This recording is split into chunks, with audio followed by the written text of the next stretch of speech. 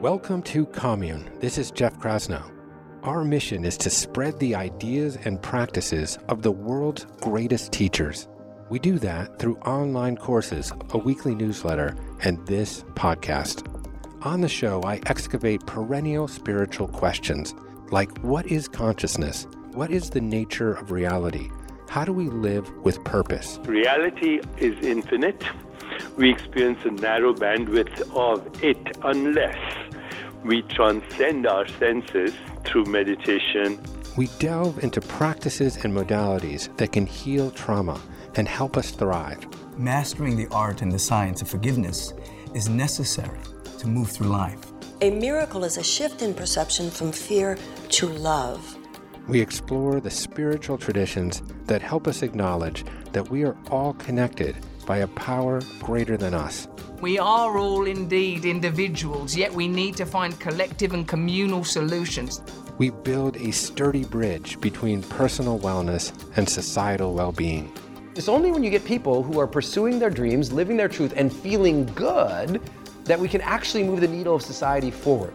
To learn about our courses, our community, and everything we do, visit us at onecommune.com.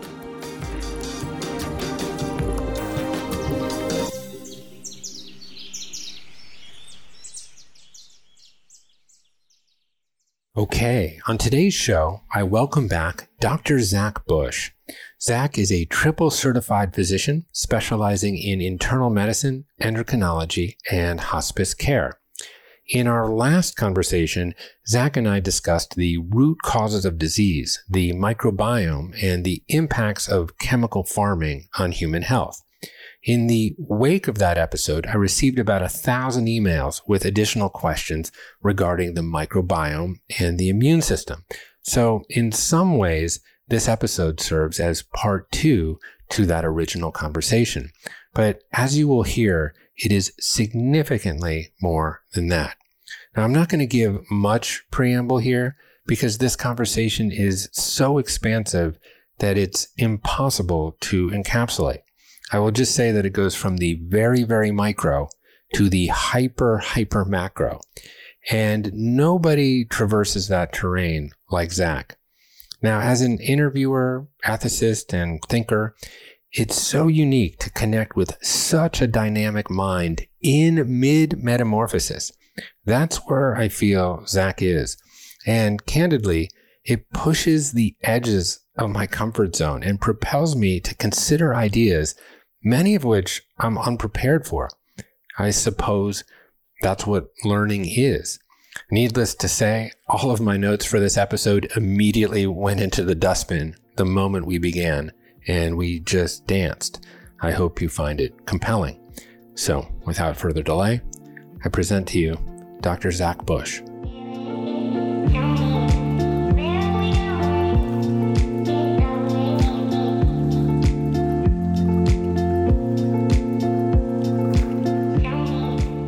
Okay. My friend, Zach Bush. Jeff, good to be with you. Good to be with you, my friend. I mean, we always have these expansive conversations, and I was fortunate enough to spend a late evening with you early in the week. And I'm still trying to process all of the wisdom that you imparted in that conversation. So I expect nothing less than an expansive and explosive conversation. I'm just honored to be with you as always. Honored to be in your presence, and I've come to feel this commune spot is just a real holy spot. It's really so valuable to be tumbled into a place of consciousness that has really bred a community of sanity, which is just so valuable. And to be able to sit around with a group of people with differing opinions and hear those out and speak through those late into the night is something that humanity is craving right now. So thank you for creating this space. It's been a blessing every time I've been here. Yeah, no, thank you. And as I remarked before, you mimic nature insofar that you are a great listener. And from listening, you process a whole multiplicity of ideas, and perhaps just through the pressures of selection, the best ones emerge. So hopefully we'll get into some of that today. So, and we did a podcast a couple of months ago, and and it was the most widely listened to podcast that I've ever produced and released. And in response to that podcast, as I was telling you earlier, I was in receipt of 800 to 1,000 emails from people asking questions specifically about the microbiome and its relationship to immunity, to chronic disease, and then many people asked specifically about the microbiome and its relationship to COVID or aggressive COVID. Mm-hmm. And I'm excited to excavate some of that with you, but I also want to put that in a broader, bigger context, because it would be a perversion of an opportunity not to go from micro to macro with you, since you are the ultimate artist in that respect. So I'll just set it up this way. We are at a tipping point, and I think every generation feels an inflection point. Like my grandparents, talked to me about the Depression, about World War II, and my parents certainly were. They were young in their early 20s. During the Bay of Pigs and the Cold War, where we were just sort of a blink away from mutually assured destruction. So I don't want to be too sanctimonious about the moment that we're in right now. At the same time, it does feel different, because in a way it's systemic. Mm-hmm. And we're experiencing interconnected types of dis-ease, I would say. Certainly human disease, manifested by chronic disease, heart disease, cancer, diabetes, Alzheimer's, autoimmune diseases, Crohn's, IBS, rheumatoid arthritis, on and on and on, mental illness. But then we see a mirror there in planetary disease, spurred on by global warming, but not necessarily only concomitant with that. I mean, we've seen soil degradation of our forests, of our oceans. And then aperture opens even one step farther. We see this spiritual social disease, which you so eloquently discuss, where we've seen now just unacceptable levels of income inequality, sort of a growing sort of monopolization of and centralization of power in certain corporations that seem to have kind of a disproportionate amount of control over people's lives. And that's spurred on a lot of distrust, erosion of social cohesion, loneliness, kind of feelings of atomization. So as a functional medicine doctor or more, I want to I'd love for you to examine the root causes of what I think of as kind of dysbiosis, degeneration, and disconnection.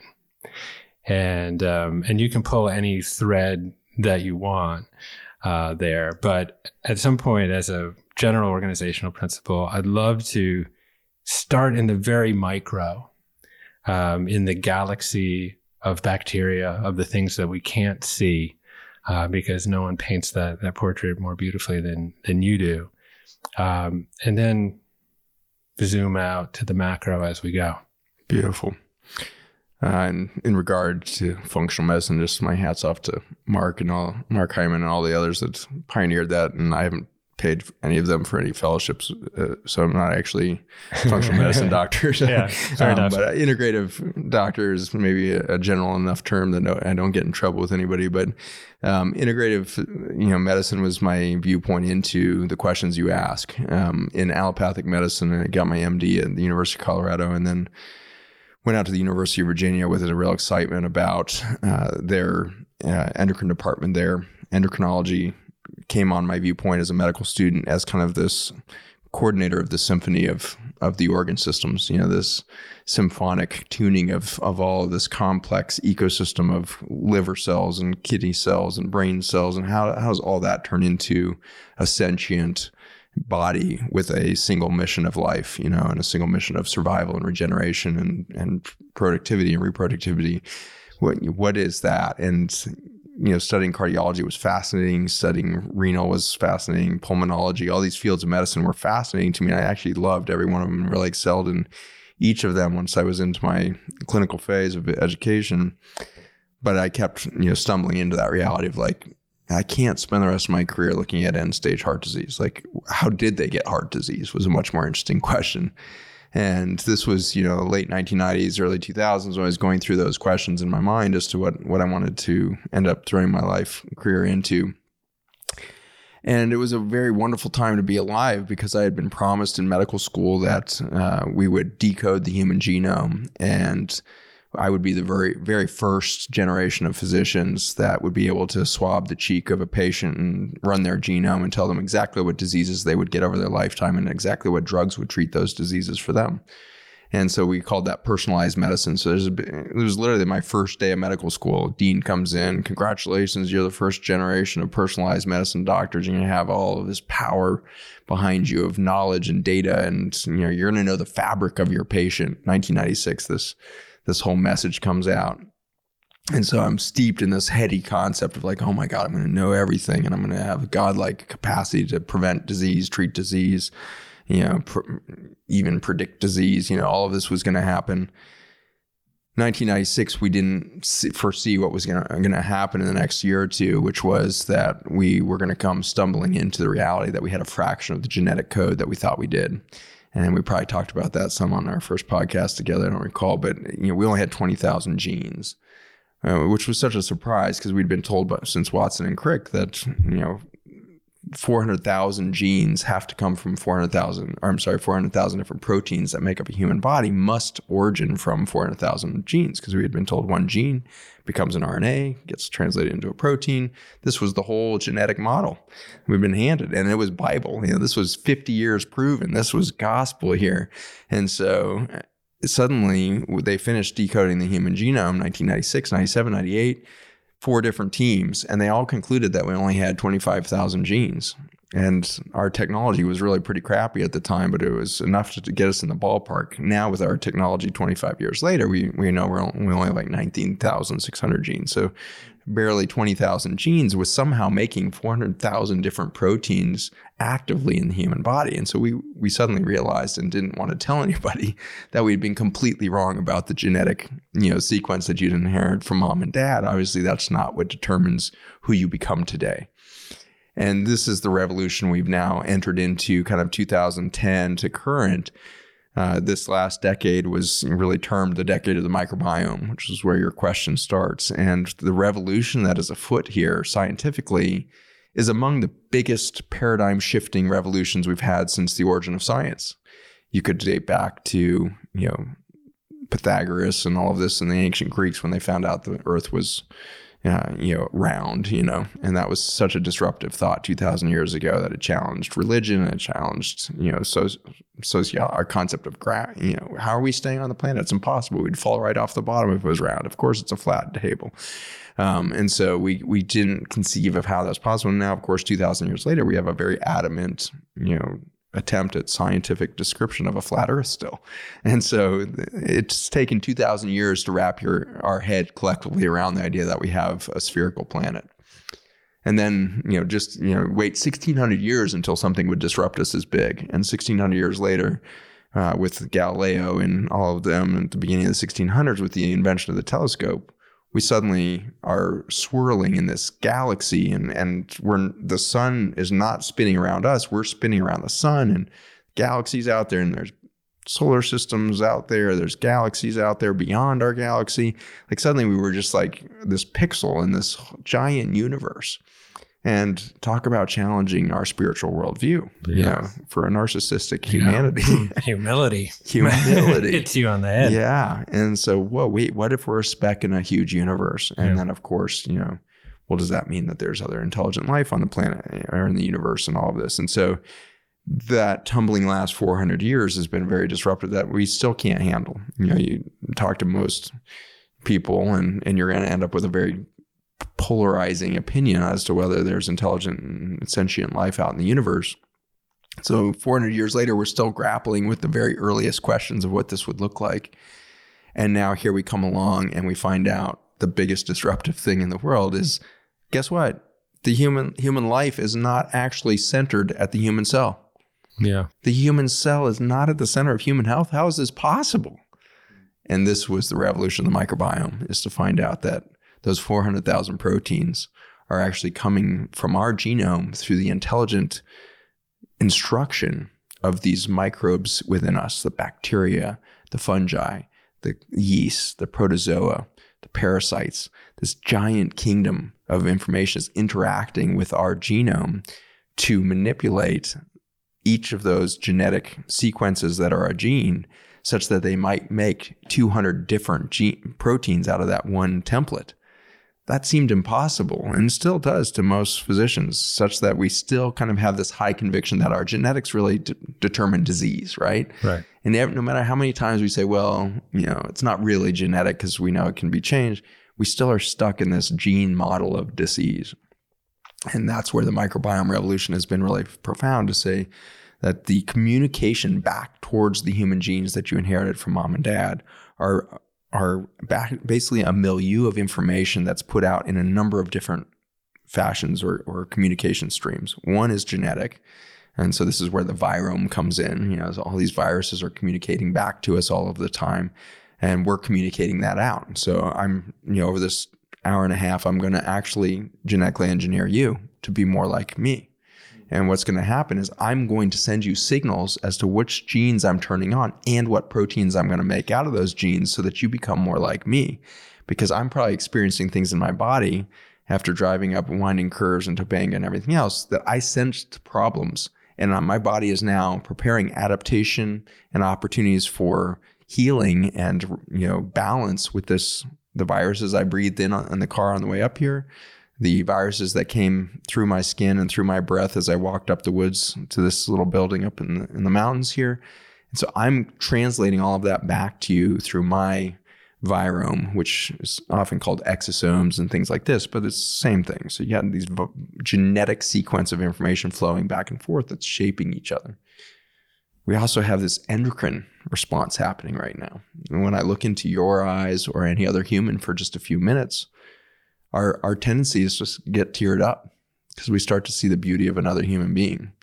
And that has something to do with this dance between light energy that I'm emitting through my eyes and through my spirit and through my whole being, and its effect on your neurosensory system. You're sensing the light within me when we look into each other's face, and when we really see the life that has been lived, the smiles that have been had, that have created the wrinkles on our face.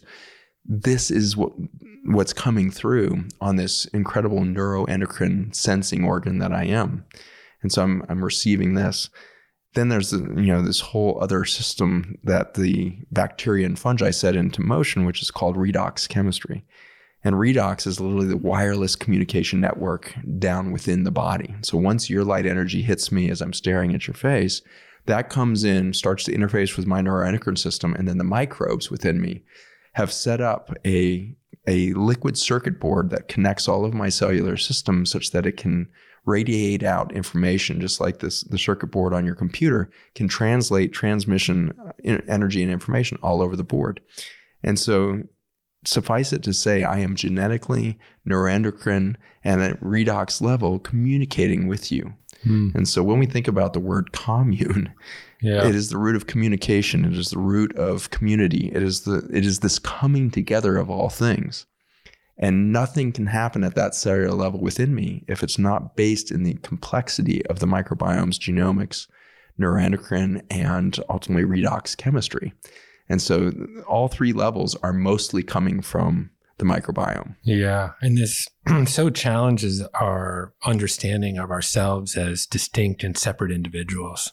And I wouldn't suggest that we move in together, but if we did, and that would be a lot of fun.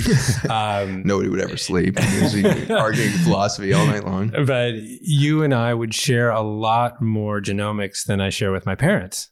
Yeah. And that's very disconcerting, I think, for a lot of people. But it's actually quite a beautiful realization. Mm-hmm. And it is the realization behind all other realizations, really. Not to go out wide too far too quickly, but this notion of mutual interdependence. And of course, this is part of my spiritual path as a burgeoning, fledgling Buddhist, as part of the Eightfold Noble Path. So the first part of that path is what they call right understanding, which is the recognition of the non-self, really, of the recognition. This sounds glib, that we're all connected by something greater than ourselves, but that even at a very physical, biological level, that is true. And I think it's the unveiling constantly of the non-self, which is eventually in Buddhism, nirvana.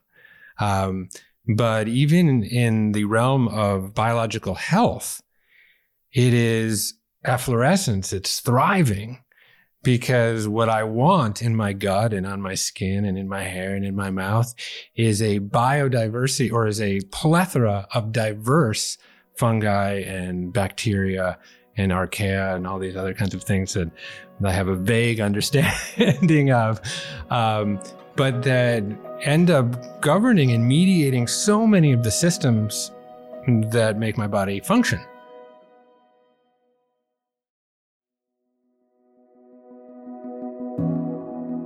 From a systemic perspective, what is our microbiome mediating within our own just functionality? Yeah.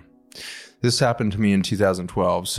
And I left the university with all my chemotherapy research and all that stuff in 2010, 11, and started basically a clinical research center that I called a clinic. And so I was so enamored with this new discovery that we could heal. I had never been taught that. 17 years of academia, a couple of subspecialties, blah, blah, blah. Nobody had ever mentioned healing. And so I got really enamored when I read this book from Neil Barnard, the program for reversing diabetes, And so it basically uses a plant-based diet to reverse type 2 diabetes. I went to the third best training program in the world for endocrinology. Diabetes was my specialty. When I read this book after my fellowship, I couldn't believe that I had not been told that this disease could be reversed in a matter of months with food. I was like, this is ludicrous. This guy can't be right. Read the book twice. I was like, man, I think he's right. And so I started doing it in my clinic at UVA initially, and then ultimately left and started this center for reversing chronic disease with food. And so by 2012, I've been doing this for 2 years, and it wasn't working in all of my patients. In fact, this health food approach where I was giving tons of kale and, every cruciferous vegetable I could think, I was by the pound, making my patients switch from Twinkies and Dr. Pepper over to kale smoothies. I was set this clinic up in the middle of Virginia, one of the most impoverished communities, total food desert. Most people ate out of the gas stations because there was only one or two grocery stores in driving distance. And so you've got this ludicrous, toxicity that you're transitioning to kale. And to watch a third of my patients actually getting worse just boggled my mind. Like, how could kale actually be bad for somebody? Yeah. And what became clear is that they were so leaky at the gut level that everything they put in their mouth was a threat to their immune system. Right. They were a leaky sieve. And this was a period of time, 2010 to 12, where we were having a revolution in genomics, where we're starting to realize that the genetics of the gut, the microbiome therein, was starting to be able to predict disease. If you're missing these bacteria, you'll get breast cancer. If you're missing these bacteria, you're going to get colon cancer. If you get these missing these ones, you're going to get type 2 diabetes. So we're starting to be able to link all chronic disease back to some initial pathology or imbalance within this gut ecosystem.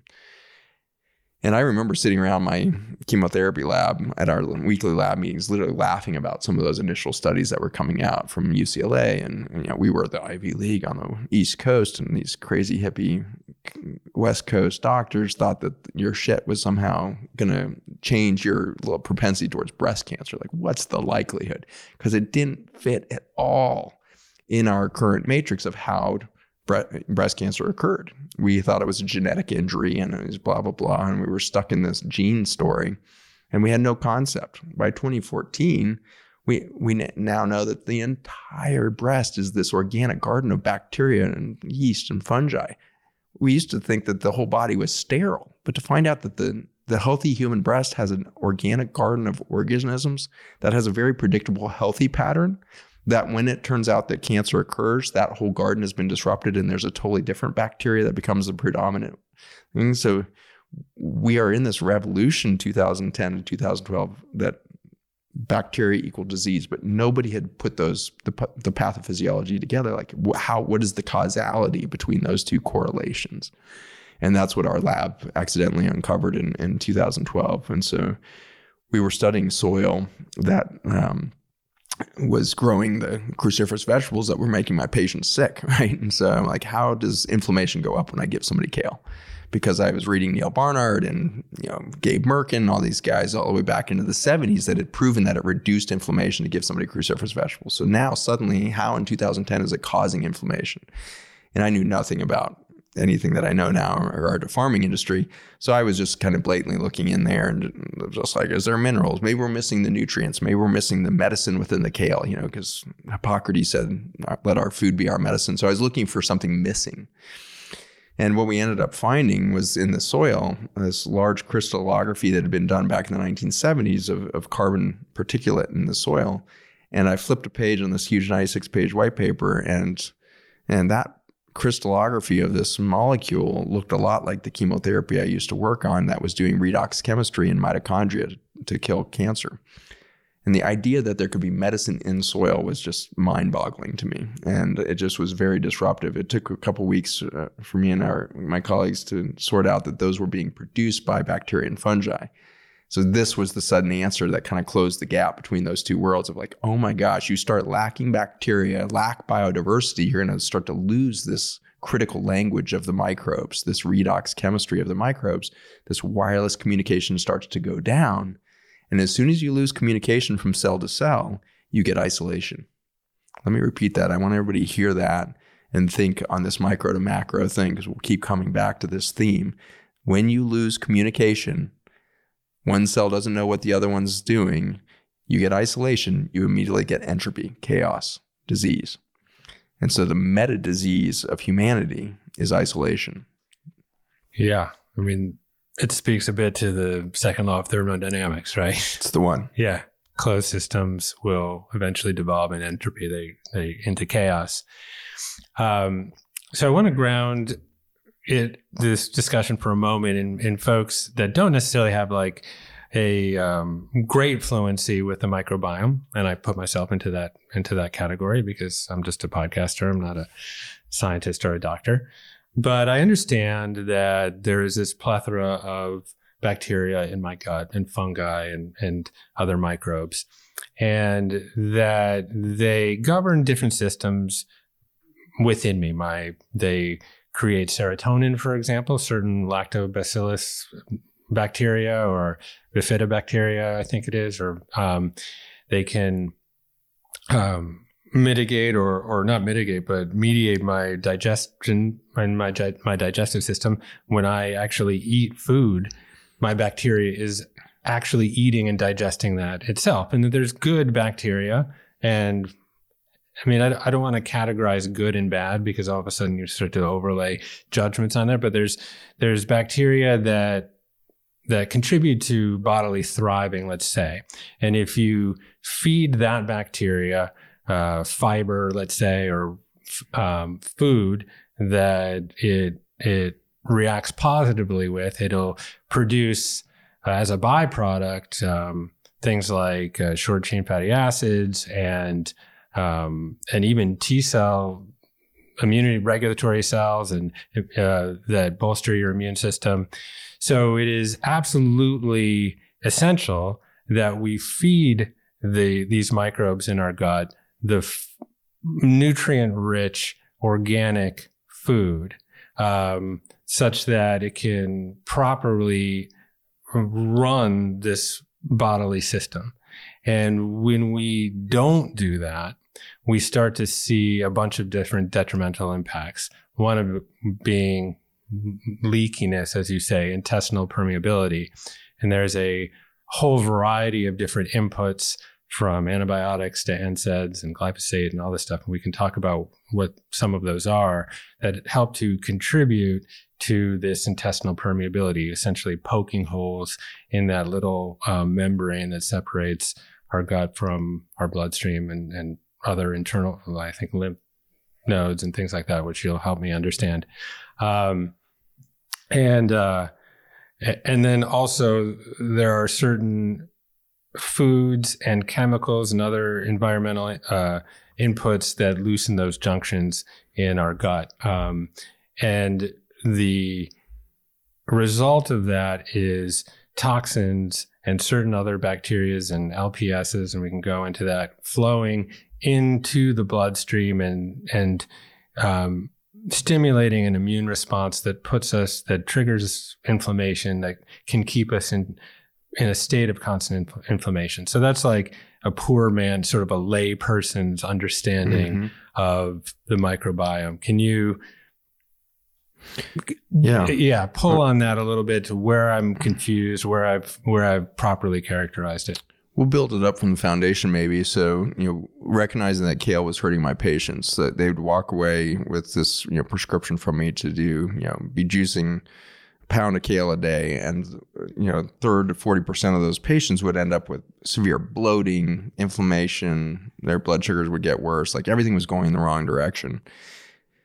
So what's in the kale that can do that is actually something called an insoluble fiber. And so the insoluble fiber is supposed to stay in the gut, and it's a very important part of kind of building the coral reef of biodiversity within that ecosystem of the intestines. But if you have a really profound leaky gut, you're going to move that into the immune system, which sits immediately deep to that one layer of protection that you have, that gut lining, the epithelial, that epithelial barrier between your bacteria and your bloodstream. It's one cell layer thick, half the width of a human hair. I mean, it's just this thin cellophane that covers 2 tennis courts in surface area. So massive surface area, super thin barrier. And as soon as you start to lose that protective layer, you get things like that kale leaking in elements that should not have been there, and you have to build a food fight to that. And in that immune activation that becomes the food fight, you start to build an inflammatory reservoir of effort. And if every time you eat, that can cascade into this chronic inflammatory state. So as we were starting to study those little carbon molecules made in soil, we started to extrapolate, obviously, if you've got a diverse gut microbiome, you're also going to make a lot of those varieties of those carbon molecules. And the more variety of those carbon molecules you have, i.e. the more diverse your microbiome, the more fluent the communication is at the cell level. So it had been well established long before I came on scene that the most verdant, biodiverse ecosystem we had in soil on this planet was about 55 million years ago, right before the last great extinction happened. And so if you go back in the fossil layer to that 55 million year old soil, it looks kind of like brown coal. It's called often. It's a young coal left in the ground another 150 million years. It will be coal. So it's like old dirt, young coal, somewhere in there. And you start extracting carbon out of there. You find a whole vast array, millions of variants of these little carbon molecules. And so we got good at extracting those in a water state and then putting those into human cell environments. And so we can do a human gut or human blood-brain barrier, vascular system, kidney tubules, cancer cells, all these things we're growing in our lab. So grow out the human cells, and then you introduce a communication. And keep in mind, there's no more bacteria and fungi from 60 million years ago. They're long gone, but they left behind them this wireless communication network. And so in our laboratory, we got good at getting hydrogen and oxygen to bind back to these carbon molecules so that they would start to exchange information. And so now imagine human cells. Human cells have been around a couple 100,000 years. We're late on the scene, depending on how you say it. But we've just showed up. So we've never seen 60 million year old soil. We've never seen that level of microbial intelligence. So imagine the overwhelming experience of putting this liquid from freaking fossil dirt onto the surface of a gut and watch it in a petri dish begin to heal. We've never seen that before. I had investigators alongside of me here who had been studying cell biology and biomechanics and genomics for, a cumulative 150 years, looking under these microscopes with me, and it's like everyone just blowing their mind. Faster than you can, really perceive, these cells are rebuilding three-dimensional structures in petri dishes. And the first thing they start to rebuild is fascinating, is the proteins that make up the tight junctions that reverse the gut permeability. And so I find it fascinating that at the cellular level, the human self-identity at the immune system and beyond begins at this tight junction of the gut system. And isn't it fantastic that our self-identity at the cellular level depends on the intelligence of the microbial diversity within us? We only know who we are as humans if we are touching the beauty of diversity of Mother Nature.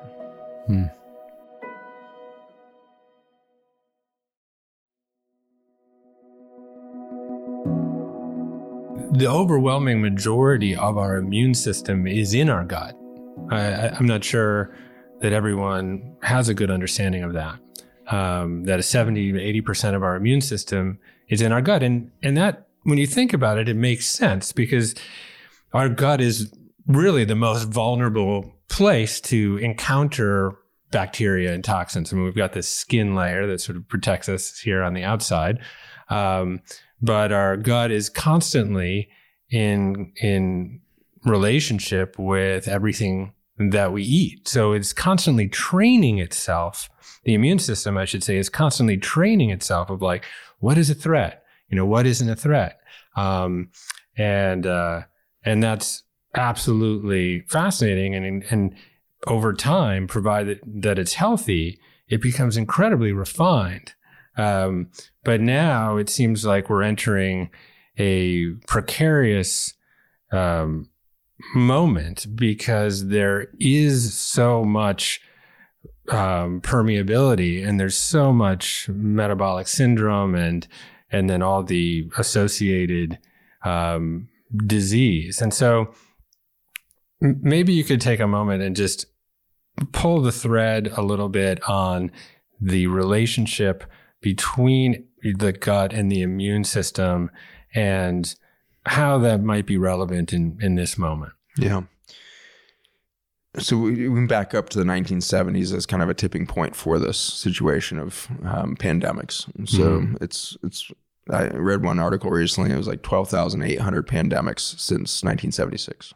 Let me repeat that: 12,800 pandemics since There has been viruses that have gone global as new variants that act in a pathogenic relationship to the human body 12,000 times since the 1970s. Before that, it was actually a lot more rare. It was really in the 1960s and 70s when we started to see this acceleration of genomic information jumping species. And so this is where we started to suddenly see avian flu in swine and swine flu jumping to humans. Pigs and humans we're identical. You cut up my genome into 178 puzzle pieces, rearrange it, I spell pig. Doesn't surprise my wife or a lot of people, but that is fascinating. So it's not surprising that viruses can go from pig to human, because we're so damn similar genetically. Bird, quite a bit different, in the world of mammals being relatively similar, the avian being a precursor genetically to us, perhaps. Much different. So it took these couple jumps. Now we can have avian flu that jumps all the way straight to human. And so we've seen this decrement in these boundaries between species as to which viruses we tend to swap. And so what we're really seeing as we see this massive acceleration of genomic communication between each other that we call viruses or pandemics, what we're seeing is a more and more desperate effort of our genetic codes to swap adaptive information to say, we have to get out of this trap. We have an extinction level event going on. The birds know it, the pigs know it, and I know it. And so my body is trying to communicate back to them. They're trying to communicate to me. We need a new genetic record on the planet, because it looks like we're all going extinct. So as you put extinction level stress on all of the organisms of the Earth, the speed at which we start producing new genetic variants and putting them into the virome is really exciting. It's the way in which Earth has survived 5 great extinction events in the past. After the extinction of the dinosaurs and all of the reptiles and single-celled, protozoa and everything else that happened, 97% of life disappears 55 million years ago. And suddenly, a few million years later, the world does not struggle back to the dinosaurs, which is weird because a Triceratops is just cool. Like, why wouldn't Mother Earth want to do that again? There's certainly the genetics must be there, but it didn't do it because left behind that extinction level pressure is so much new genetic information. There's so much new potential for biodiversity and beauty on the planet that life goes that direction. And so we didn't have giant ferns and all of this struggling back. Instead, we suddenly got deciduous trees, flowering trees. We got, wildflowers. And then we got the animals that would go with those, the bats and the butterflies and all the pollinators coming out of this genomic pool of information left behind by the stress of a planet under extinction.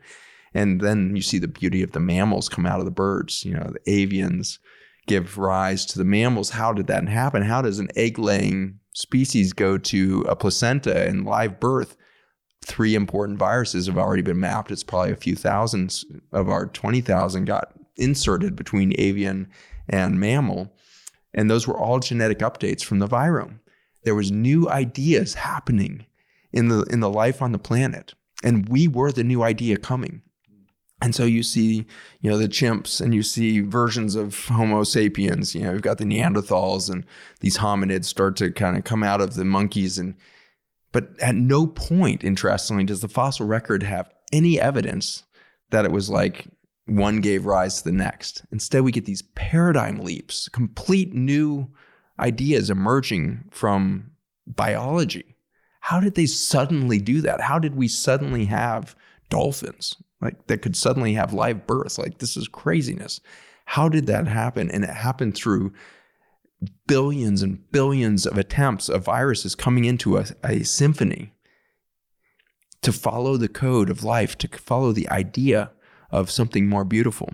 And the idea seems to be one that is driven by adaptation and this ever-present drive for biodiversity. More beauty is wanted. More expression of life is wanted. And so this is how we came on the scene. So now as we look at these pandemics of the last 40 years, we can start to map this back to the microbiome. In the 1960s and 70s, we started manifesting the large-scale chemical agriculture. And we had to do this through herbicides and pesticides because in the 1950s, we had developed the Green Revolution. At the end of World War II, we started spraying all of this, fossil fuel-derived NPK, nitrogen, phosphorus, potassium fertilizers into our soils to turn all of our crops green. And we recovered from the Dust Bowl. You remember how badly we had killed our topsoils in the 1920s, 30s to lead to the Dust Bowl. We had decimated 98% of the farmland in the United States. By World War II, the only thing we were living off of, 50% of our food was coming from our backyard gardens. And so we had already destroyed the land. And so to recover that, we discovered we could pour petroleum, NPK, right back into the soil. So it was like the foot on the accelerator. What we didn't realize we were doing was sucking the carbon intelligence out of the planet and out of our soil system at that moment, because nitrogen is the foot on the accelerator panel of the biologic sequence of growing a plant. And the gas in the gas tank is carbon of many different variations. And that's the same thing for being a human. I run off entirely off of carbon. I run off of carbohydrates and fatty acids. Those are both carbon strands. Actually, my commune course goes into deep detail on this. So you want to really geek out on what humans run on. Is actually sunlight released from carbon. Yeah. And so we are a version of this exciting capacity to take carbon. So no different. But if you take NPK and you start spraying that into soils every year, year on year, demanding more and more of that carbon reserve, you end up depleting the carbon matrix and you end up with this dead soil. And when you get low carbon substrate, low healthy fuel source for the soil, you end up with plants that are growing with a low immunity. And you suddenly have invasive weeds and you have invasive bugs. And suddenly chemical industry says, oh my God, we're going to have to create some chemicals for you. Here's a chemical pesticide for all those bugs that are attacking your low vibration, low fed, poorly nutrient, fueled plants. Here's your pesticide. Oh my gosh, invasive weeds happen when the root systems become weak in plants. And so these invasive weeds are coming in, and now you're no problem. Well, here's herbicides, the weed killers. And of course, by the 1970s, we had advanced those weed killers to be extraordinary. And so this is organophosphates, the cousins to Agent Orange. And so Agent Orange, another organophosphate, was too toxic to put into our food, it seemed. So we created, this glyphosate compound, which is now the active ingredient Roundup, and 95% of all of the weed killers on the planet have glyphosate in them now. And so we are pouring some 4.5 billion pounds of this herbicide into our food and water systems every year now. And it is the most prolific antibiotic that we have on the planet. And so in the 1970s, we began to erode the foundation. In the 1950s, we eroded the foundation of carbon and fuel. So the life energy within our food started to diminish. So suddenly our plants and our children started to become vulnerable at the immune system in ways in which we had never done before. The chemical company rushed in and said, no problem. We have ag chemicals for you, and we have pharmaceuticals for you. And so we started the same companies offering up solutions to a dying immune system because we were starving for light energy. And so this was the matrix that started to get set up in the 1970s. 1974, we debuted Roundup. And by 1976, it went into large spread distribution into our food system. And right at 1976 is when we see that huge jump from avian all the way to human with flu virus and others. And so we start to go interspecies with our pandemics at that moment because we were putting extinction level stress within the microbiome that was making the gut of a bird, the gut of a pig, the gut of a human work. And so we switched from depleted energy-wise to toxins. And so now we were depleted and toxic with these chemicals that were eroding ultimately our microbiome through acting as antibiotics. But I already told you that if you don't have the microbiome intact, you lose that wireless communication network, and you're going to lose the tight junctions, and you're going to lose your identity. And so we started a colossal destruction of self-identity, not just for humans, but for the earthworms, for every organism within the soils, with the birds that would eat those earthworms, the animals, those poor pigs. This horrific situation with our fowl today. The whole protein industry around turkeys and poultry is just tragic. I mean, this is a holocaust going on in these things because these animals have no sense of self. Can you imagine eating food that's 400 times the level of Roundup that you and I consume in our food in this chicken feed? So they're literally eating glyphosate, and so they're eroding their self-identity. They're crammed in a cage. Their neighbors are shitting on them from above. It's this horrific, Holocaust scene. A third of the flock is dead before we can sacrifice them at 6 weeks of age. This is the level of stress we're putting on the planet, and we keep asking ourselves, what's the next virus that's going to attack us? Yeah. I mean, of course, we're already over-administering broad-spectrum antibiotics anyways to address any even hint of bacterial infection in humans. So we're already killing ourselves, our microbes, through the prescription of antibiotics. But of course, we're also administering antibiotics in all of these animals that are living in these concentrated animal feeding operations. And we're not really injecting them with antibiotics because they're sick. We're injecting them to plump them up, really, essentially because we're depleting their bacteria through that process. And what happens when you deplete your bacteria? You get fat. Yeah. So we're consuming, we're being overprescribed antibiotics by Western allopathic medicine. And then we've got industrial intensive agriculture that's using antibiotics in intensive cattle farms. And by extension, we're eating that meat. And then, of course, we're talking about glyphosate. And, we haven't, and I know that we addressed that in some great detail in our last conversation, but that is having all sorts of detrimental effects on the microbes in our gut. So, here we are in this immunocompromised state. And, it's like we, read the same science journals and articles, particularly as now we're confronted with this virus, this pandemic that's really sitting on top of this endemicity of systemic degradation. And is it any wonder that folks that are the most immunocompromised, that have the most comorbidities, seem to have the greatest prevalence of aggressive COVID, of hospitalization and fatality, because essentially they're living in a perma inflammation state. And, and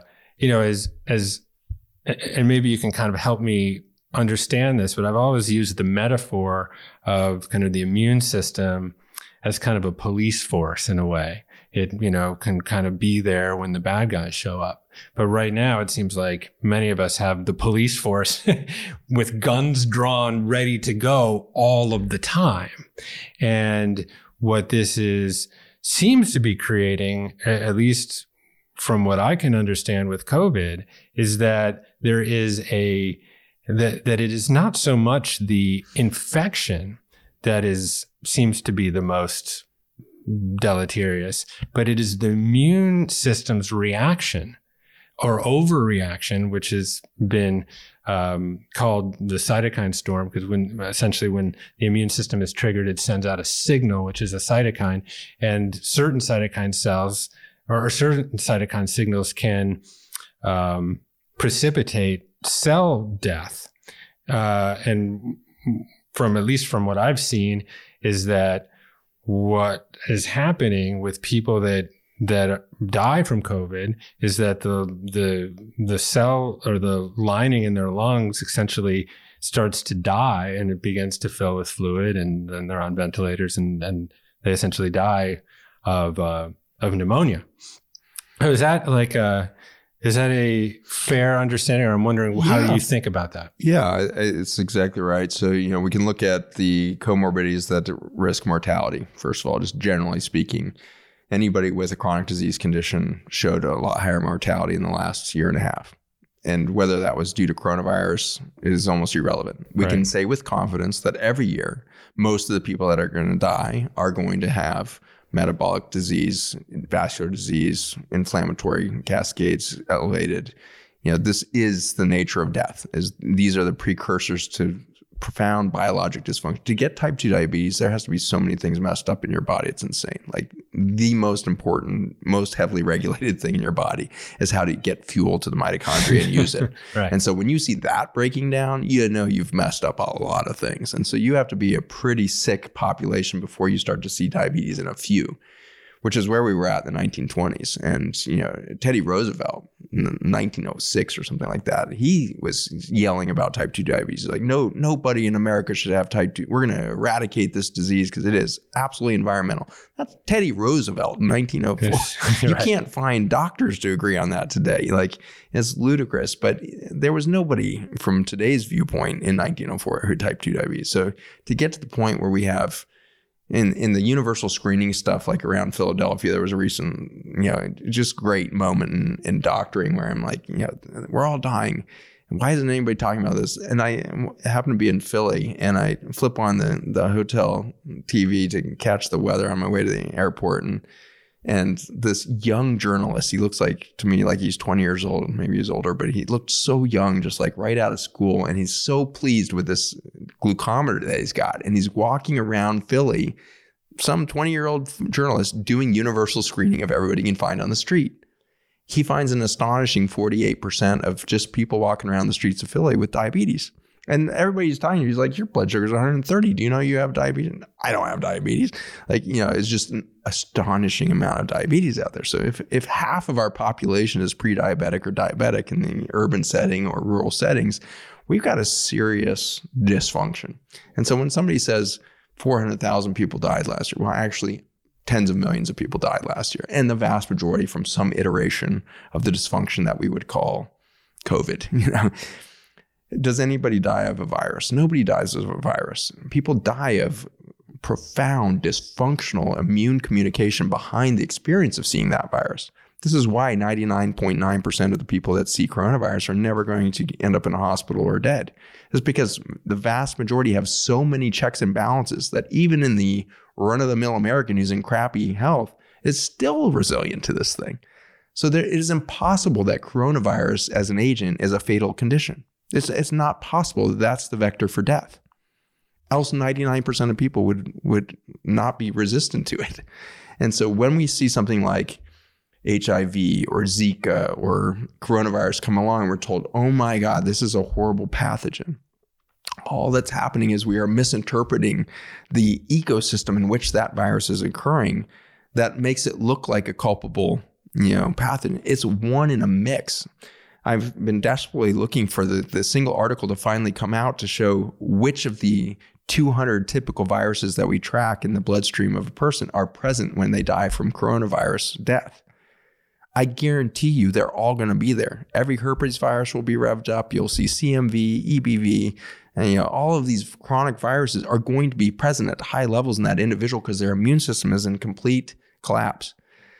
And it's interesting for us to back up for a minute and be like, okay, so what is going on? Is it the police force that you talked about? Because that's been the long-held belief, is that we have this militarized system that's beating back life so that we can be safe. And honest to God, that's 95% of physicians still are taught this and believe this because the picture has been so thoroughly painted on this germ warfare concept. And so we believe in germ warfare, so we believe that the immune system must be that war-mongering agent. And we are here to beat back life so that we can be human. Except it starts to emerge that we're not human. We're mostly microbial. And all of those microbes in my body are necessary there. And so my immune system was never a police force. My immune system was actually the conductor of the orchestra. An immune system is not a battleground. An immune system is to figure out who belongs in which seat of the orchestra. Oh, Pseudomonas, so glad you showed up. We need fourth chair of the violins. Oh my gosh, Bacillobacter, great to have you here. Trombone section right now. The whole concept of the immune system is revolutionizing right now. We do not have a human immune system. We have a dance of microbes that are so far outnumber the human cells within me. And so if I'm supposed to maintain a balanced relationship with 1.5 quadrillion bacteria, which is the current estimate, that's a very large number. The orchestra is huge, and that's dancing in my mere 70 trillion. And so if I'm 10x'd by my bacteria, more than 20x'd, so 20 times more bacteria than human cells, whoa, we had the wrong model of the immune system. I was never sterile. If I had been, I would have never been born. I need this dancing garden. I need this organic symphony within me all the time. So the immune system, we need to rethink of, it's literally the conductor at the front of the orchestra saying, tune to this. This is life. This is life-giving. We need the soil system. We need the nutrient delivery. We need the nutrient extraction at the mitochondrial level. We need those then releasing light energy through the gap junction fiber optic cables to light this person up. That's the immune system of the future.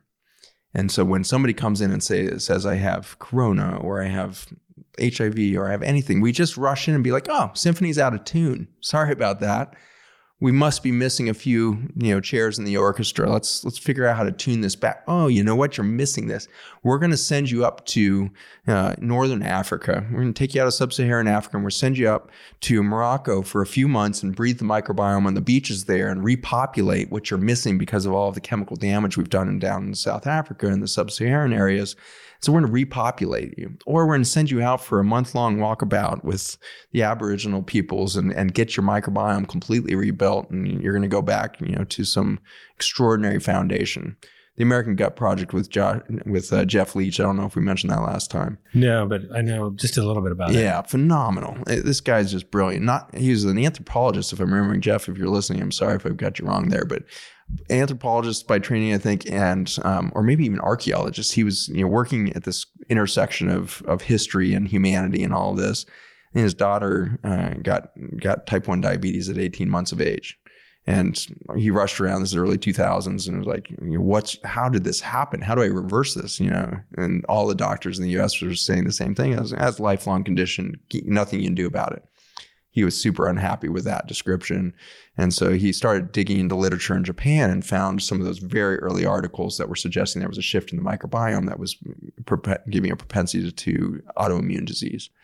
And so he started studying the microbiome in himself. He cashed in all of his 401ks and everything else and started his own organization, science organization, very first to start really asking deep questions about genomics. And now, 20 years later, he's got all these universities working with him and all of this. But the American Gut Project is really not studying Americans anymore. It's studying the hunter-gatherer tribes in Africa to realize that these guys have 10x, 100x, sometimes 1,000x the microbial diversity of the American gut. And so the average American is already this denuded, ecosystem that's barely functional. And then we attribute our dysfunction to a virus. One of the 10 to the 31 viruses in the air that I'm breathing, one of the 10 to the 15 viruses, 10 billion viruses in my bloodstream right now. And I'm going to tell you that it's coronavirus because I'm dying. Coronavirus, if it occurs in an unbalanced fashion with the organism, is a symptom of the dysfunction of the organism in the first place. Right. In so my we've opinion, degraded the ground conditions. Nobody's ever died of coronavirus, ever. We died of our own lack of coordination, lack of balance with the ecosystem we've created. Let me ask you, 1945, when we were eating 50% of our food from backyard gardens, so I assume we were getting great diversity of plants, because also you think about each plant has its own microbiome, right? So you're actually, when you're eating a diversity of different plants, you're actually getting a whole variety of biota that way. We clearly, this was pre-glyphosate, pre-mass administration of antibiotics, probably not consuming the levels of sugar, some of the other environmental and lifestyle habits that we've now inherited. Would we have been as susceptible in 1945 to a virus like SARS-CoV-2 as we are now? No, and because it was here and we weren't. No, it's not new. There is nothing new under the sun. Coronavirus dates back thousands of years with us. Yeah. HIV, we can track it all the way back to the very beginning of the U.S. blood bank, 1959, and it was in the blood bank. Yeah. We didn't have a problem with HIV until 1980. So what happened between 1959 and 1980? We lost the microbiome, we lost the biodiversity, we lost our immunity. The same thing, same time that HIV was starting to occur in the population, Hep C went completely bonkers for the very first time. And so it's just, we can map very specifically when the human organism began to fail in its relationship to the microbiome, to the virome at large. And that in the 1950s and 60s was set in play because we shifted at that moment our military complex to an agricultural complex. When we set war against the microbiome, when we used our chemical warfare from the World War II, Korea into Vietnam, and we started turning that onto our agricultural systems, we now face the problem globally that we have depleted or severely depleted 97% of the soils of the planet. And so imagine the viral miscommunication, viral dysfunction, the immune system's complete incapacity for figuring out how to adapt this genetic code that's being screamed at us. Earth is literally screaming at us through these 10 to 31 viruses that we're breathing.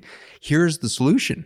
Here's the adaptation possibility. Do you want to play? No, we don't want to play. We're going to repurpose I've seen in Sweden and Switzerland, they had repurposed their snowmaking machines for the Alps into antiviral sprayers, and they were spraying stuff into their streets. China had repurposed their agricultural sprayers into antiviral sprayers for their cities, and they're literally going up and down city blocks spraying this crap in the air saying, we're going to kill all viruses because we heard there was a bad one. Yeah. Holy cow. We are annihilating the very genomic intelligence of the planet so that we can be safe. And it's our death. Yeah. And if you trace back all those autoimmune diseases that started to appear, they often started to appear in kind of upper income demographics, in demographics that were using antibacterial soaps or, all of these sterility measures. And clearly we didn't draw the lessons from that. And we've just continued down this inexorable march. I mean, you look at even just the rates of C-sections, and I will say sometimes C-sections are needed in breech births and other things but I think I read a statistic. It's like 35% of deliveries are now C-sections, and the the vaginal microbes that a baby misses out on when without a vaginal birth. Although now I've started to see some doctors swab, vaginal swabbing is the most important public health intervention we could do for babies right now. Yeah. But here we are, we've talked about the prevalence of diabetes, obviously, coronary disease, Alzheimer's, cancer. We've talked about the degradation of the soil. But if you kind of like pull back from there, from a societal perspective, I mean, we're verging on a sick care system that is requiring $4 trillion, maybe upwards to $5 trillion a year. That is just not a sustainable number to actually for our own national security. And of course, now we've also centralized power within a few companies. I mean, obviously, the elephant in the room that, bears the brunt of a lot of this is Bayer Monsanto, that now is introducing the next iteration of glyphosate, as we talked a little bit about in our last discussion, Liberty Link. But they're also the number one pharmaceutical on the other side because they're selling anti-inflammatory drugs like Aleve, and they own a number of other kind of big anti-inflammatory NSAIDs, I guess what they're called, which of course also contribute to intestinal permeability, and they're designed to be anti-inflammatories to essentially address the very thing that they cause. Yeah. So, where do we go from here? I guess both up here from a policy, regulatory perspective, and then also from an individual perspective, because I do think that there is tremendous reason for hope and optimism, as there always is when one is at a crossroads. But where do we go? I mean, the obvious thing is we should just, collective suicide is the next step, So I think that's we can talk about death. One approach. Probably maybe that's what we're doing. So I think this is what we're doing. We're eliminating the problem. So this is one approach, but obviously there is such beauty in the matrix of the universe and the Earth. I told you a story of 60 million year old dirt that had these carbon molecules. And in 2012, when we started putting those into individuals who were suffering the worst food deserts, families, 3rd, 4th generation, all with diabetes. I was treating them all in my clinic, which was unique in a rural setting because you don't see this in many places in Western civilization anymore. But in the same household, I would have 4 generations, and I got to take care of the whole family.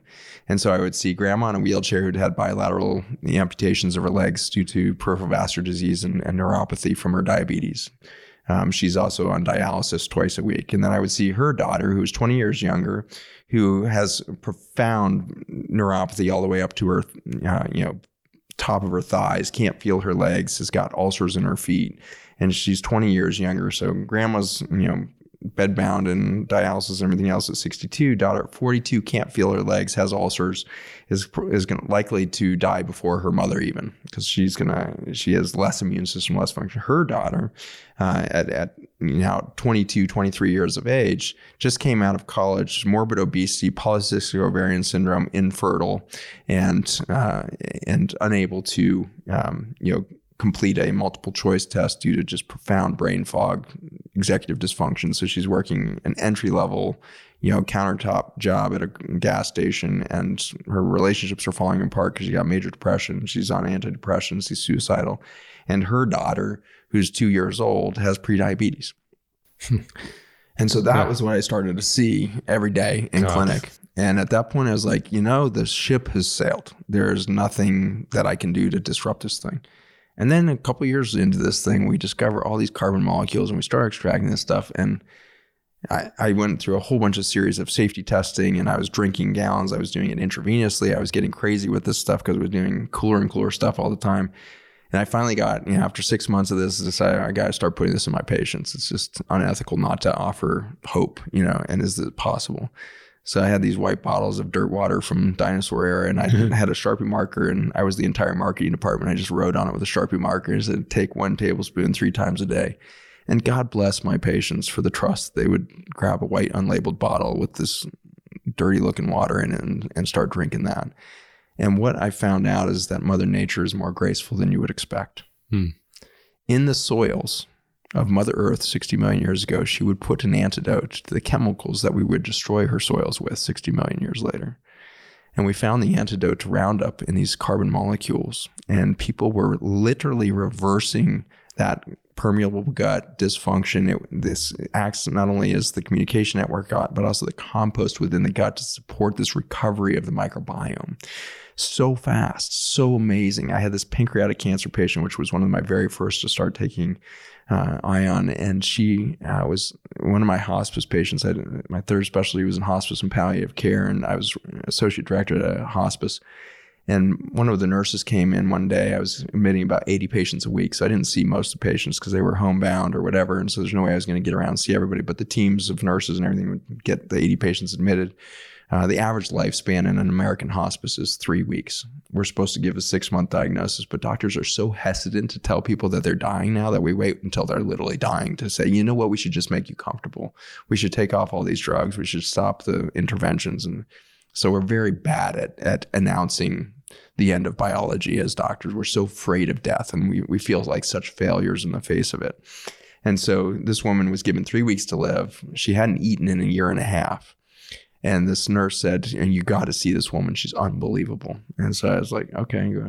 She weighed 59 pounds.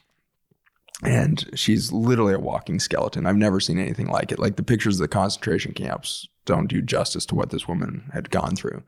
She had such a complete obstruction of her bowel from her pancreatic cancer that no water had been able to pass through her small intestine. So she would wet her mouth, 30 times a day to try to decrease the pain from just cracking membranes in her mouth. And she hadn't eaten. 59 pounds, you could see an entire skull structure, the zygomatic arches under her cheeks. It was just unbelievable. Never seen anything like it. And I'm told that she's at this address, something like this. I ding the door, and this walking skeleton comes to the door, answers it with the biggest smile, brightest blue eyes you've ever seen, says, "Hello, doctor. I heard you were coming. Thanks for coming." Welcomes me in, walks across the room. I couldn't believe she was ambulatory. It was just, it defied anything I'd ever seen. Not only walking around, happy, excited. And I'm like, you are just amazing, which is exactly what my nurse had said. And I sit down and I start asking, so you haven't eaten in a year and a half. It's pretty fascinating as a doctor, to see you've digested your entire body here. You are just so resilient. You're so beautiful and you're so optimistic. And she's like, well, yeah, I'm not going to die from this cancer. And I was like, why not? Yeah, I mean, I'm your hospice doctor. She's like, oh, I know. The other doctors told me. They all told me I was going to die. I totally get it. But I'm only 59 years old, and I've got this son who's an organist, and I really want to see his career land because I feel like it's so unlikely that he can make a job as an organist. But I really am putting all my energy into holding space for him to be successful. Oh, okay. And I said, well, you seem to have very high conviction that you're going to survive this thing. And she's like, oh, yeah. All right, well, how do you know? How do you know? I kept pushing because she was just like, I had never met somebody so confident that this wasn't her death.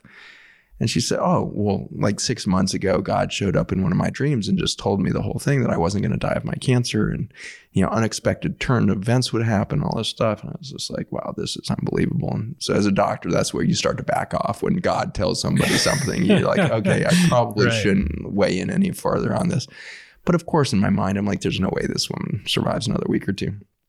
And so I go back to my lab and we're talking, and we start doing our first initial studies in cancer with this thing and all this. But she's been having for a year and a half white chalk stools, which is where there's no gut microbiome left. There's no organic material. There's literally nothing to compost. And so every 3 days or so, they slough all of the lining of the gut, which turns over every 3 days. And so they end up with this thing that looks like a piece of white chalk, which is the epithelial lining of their entire gut, just sloughing. Wow. And they pass that. So she's been having white chalk stools, sterile stools for over a year. And I finally had the conviction, I got to get her this dirt water. I know she can't really drink it. She's got a bowel obstruction, but maybe we can shift the microbiome. Who knows? So I bring this white bottle with Sharpie marker written on it and say, this is a long shot. I don't expect anything really dramatic, but I just want you. She calls up on Friday, just bawling, and I'm on my cell phone. I'm on the way out of the hospital, and I can't understand a word. I'm like, okay, I think she's dying. I'm on my way to you. Don't worry, I'm almost there. And so I'm driving. She's crying, and she finally catches her breath and is like, Doc, I'm so sorry. You don't have to come here. I'm crying out of joy. I just had my first large brown bowel movement in an hour and a half. And I kept driving to her house because it didn't make any sense, because there's no bacteria in this dirt water.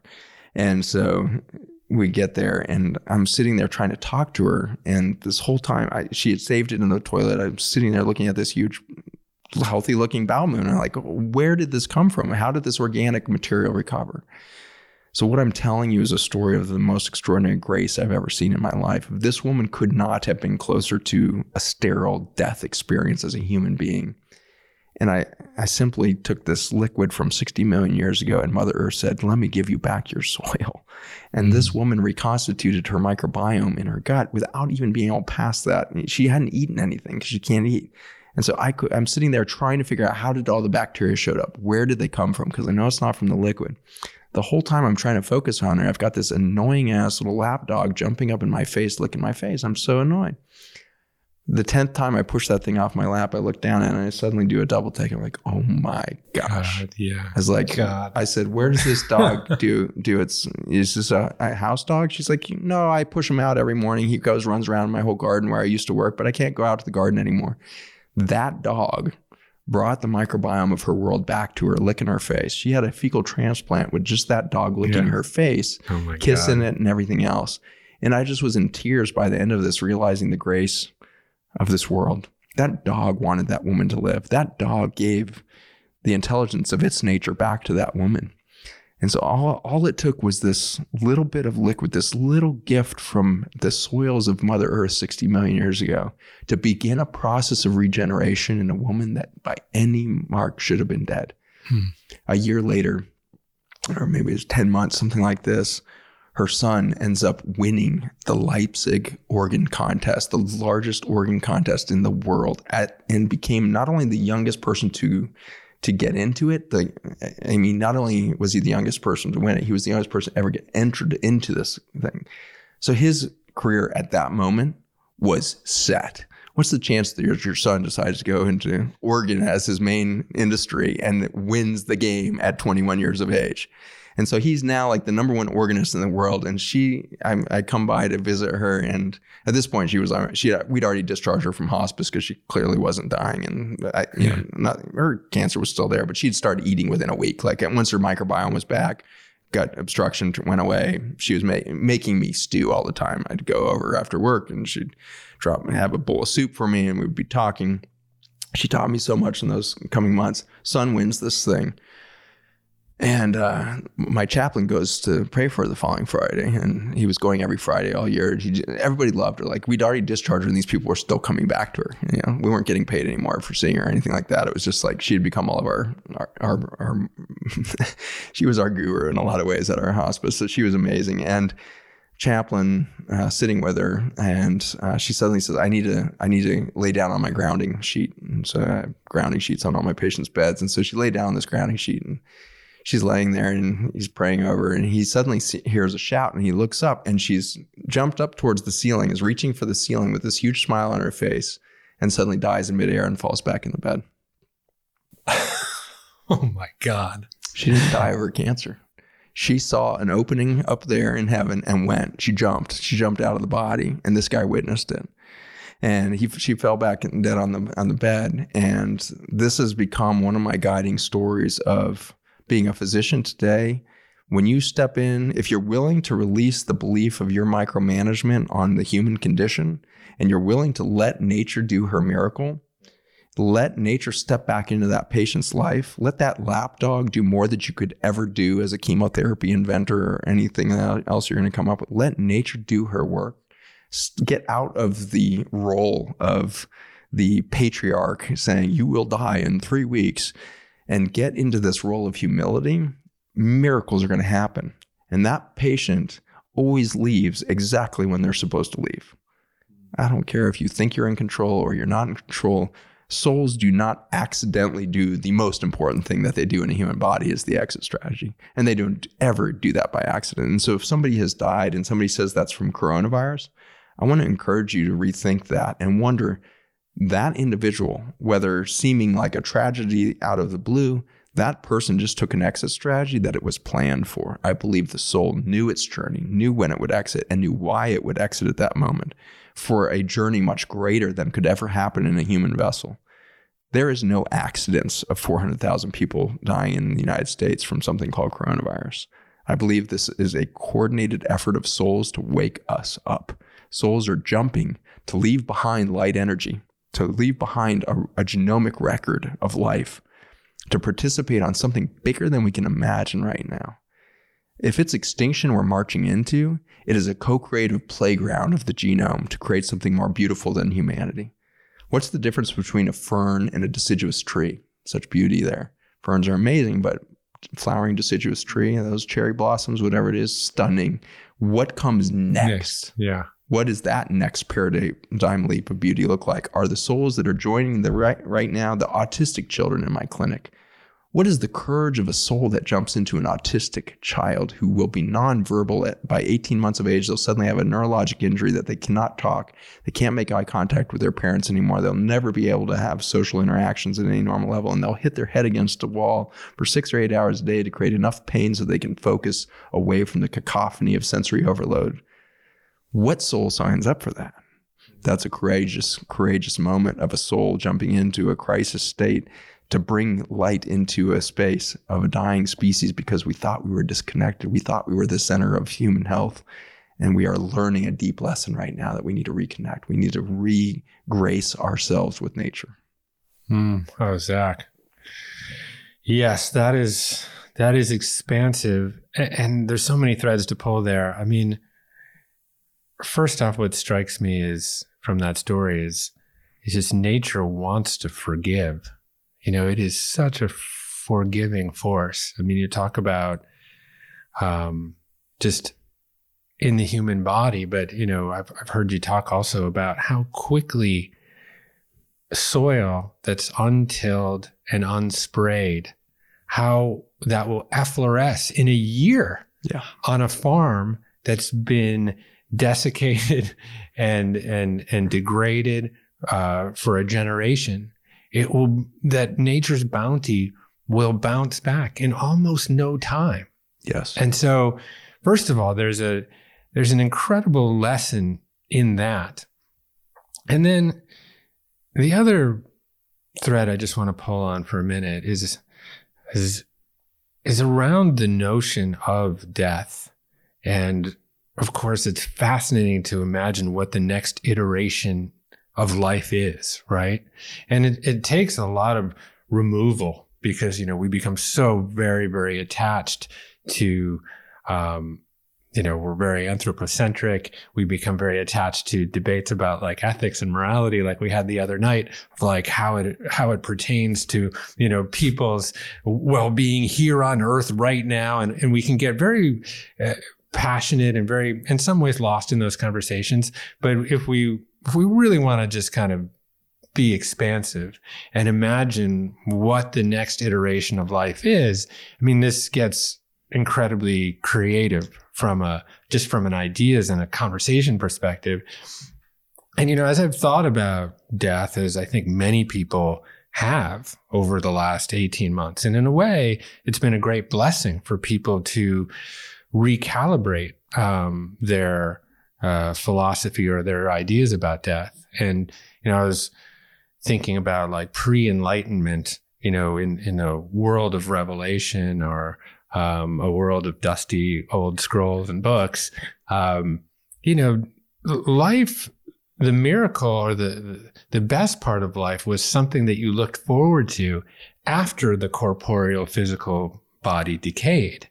And, you know, this was paradise in the afterlife, and there's all sorts of problems with that. But as we became kind of rational, as we sort of attached ourselves to the reason and rationality and science of the Enlightenment, we began to change how we thought about death. And that we knew, quote unquote, or we thought we knew the reasons why we died. And, some generally post-enlightenment, when you died, it was someone's fucking fault. Like it was the doctor's fault or someone's fault or your fault over here. And what that did was it took the meaning of life and transported it from the afterlife into this finite period.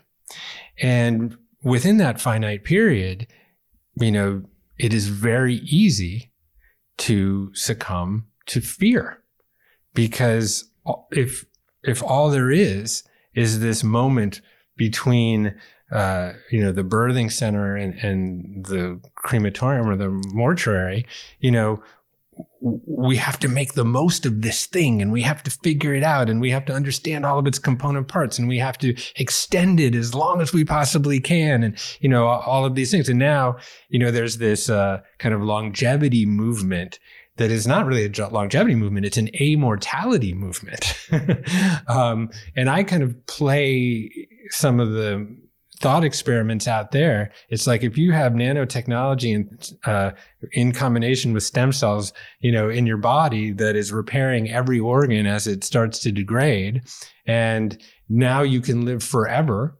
Would you ever leave your hermetically sealed house for risk of being run over by a bus? And so we, as we think that we can control more and more, for me, that is we seem to be on a precipice of fear all the time. And to have this kind of conversation, though it can be kind of morose and maybe a bit maudlin, but of what is next? What role do we play in the unfurling of life with an understanding that's just greater than our own individual plights? It's fascinating. I believe it's spectacular. We're going to play a spectacular role. It's going to be more beautiful than you and I can imagine. We're about to play a role in the universe, not on the planet, and it's going to be spectacular. Since the last time I talked to you, I got to go down into the rainforest of southern Ecuador, into the sacred headwaters of the Amazon, and stay with the Achuar tribe down there. They were the most recent and last indigenous people to really make contact with the West, 1996 kind of time frame. And I had the blessing of going down there with Lynn Twist and the whole Pachamama group, which had been taking people deep into the rainforest since 96. And Lynn was tasked with the effort tasked by the Achuar tribe. Upon contact, they reached out to Lynn, interestingly. They said they were to our knowledge, the very first indigenous people that reached out to a colonial power.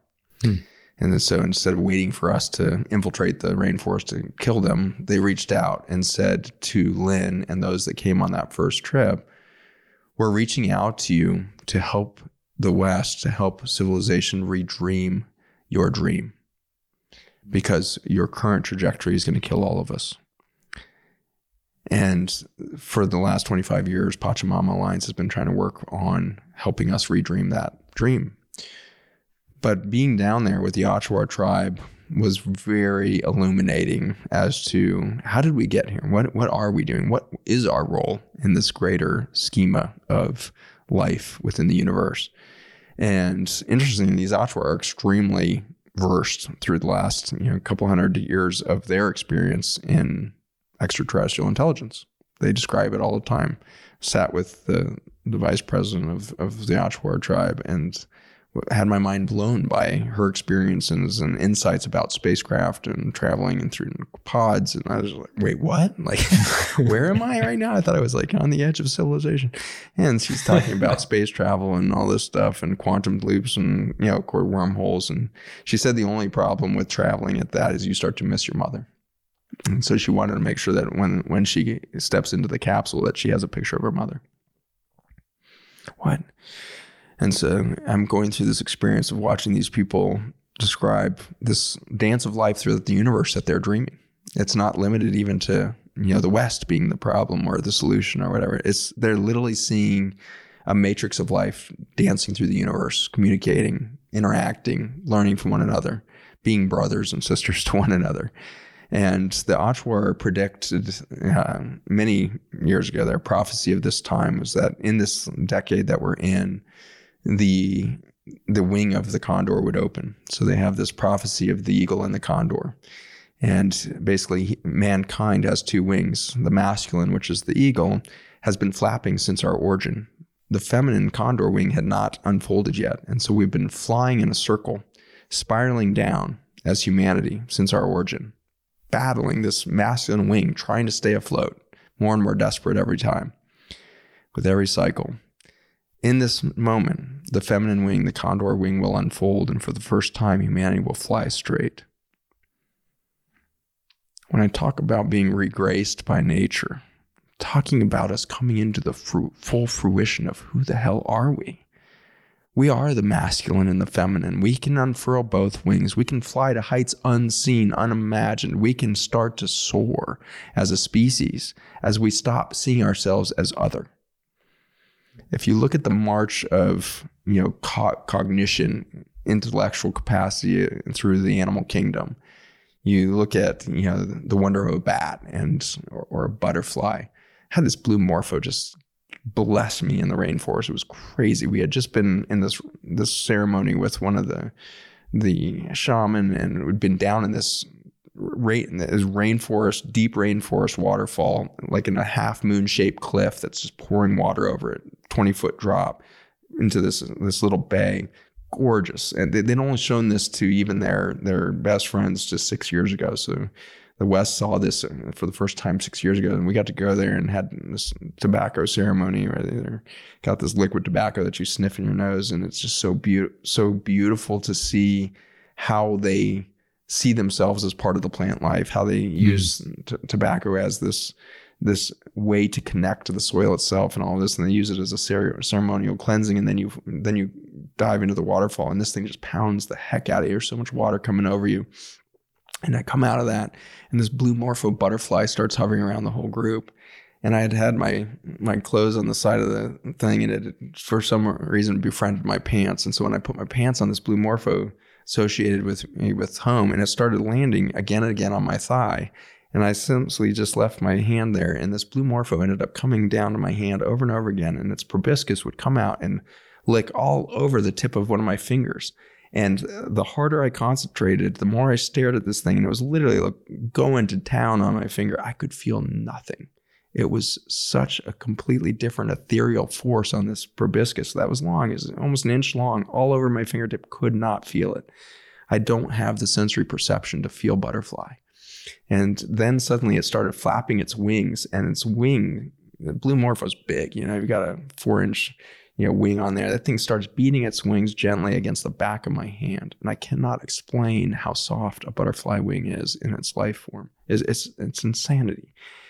So I'm experiencing all of that and looking into the face of these shaman and these friends of ours that we had developed in the tribe, and the light coming off the blue morpho's wing and the light coming out of their eyes was so similar. It was brighter than anything I can see in my previous human experience. And what I see in those Achuar is their ability to hold light within their vessel. Their ability to shine light through them is similar to the blue morpho's ability to shine light through it. What separates me from the Achuar is fear. They have a dreamscape that has kept them out of fear their entire civilization. They never fear anything because they see it before it's coming, and they understand it to be part of the journey, and they have no judgment on it. They also have no sense of dominion. They have never been in scarcity, and so they know nothing about the fear of loss or the fear of not enough. And so they never developed this decision they needed to own stuff. If you go into their kitchen, there is no refrigerator and there are no cupboards, because they simply get up in the morning and they walk out in the rainforest, and their family's been here for 40,000 years, and they collect what they're going to eat that day. Right. And there's no point in storing anything because they're going to go out and it's going to be there again tomorrow. That's the abundance that we come from. And as we see that spark of self-identity start to come in the dolphin, in the monkey, humanity split from that incredible emergence of self-identity, the capacity to know self, which came out of the animals and then the mammals and then us. We began to be able to sense self, and then we took a hard mistake as we started to believe in other. Not just I am self, I am other. And that's different. The Achuar do not see themselves as other. And so the intelligence and wisdom and connectivity and the lack of sense of fear in them is due to their utter understanding of I am. And in their language, that is we. They don't actually have an I. We am. We am. And we are here. And this is our home. And they say that over and over again. Welcome to our home. And they say home in such a way to you that you know you are home. There's no judgment on you like you're white guy from crazy ass far distance. It's like, you are home. Welcome home, brother. Let me show you your home. Let me show you the plants that will feed you. Let me show you this. And when I see the light in their eyes, I can tell you something that's emerging in my consciousness right now, which is the genome of fear and guilt that we developed in our belief of other is exactly why we cannot carry light right now. When we lose the paradigm of fear and guilt, we will start to be able to carry light within us better.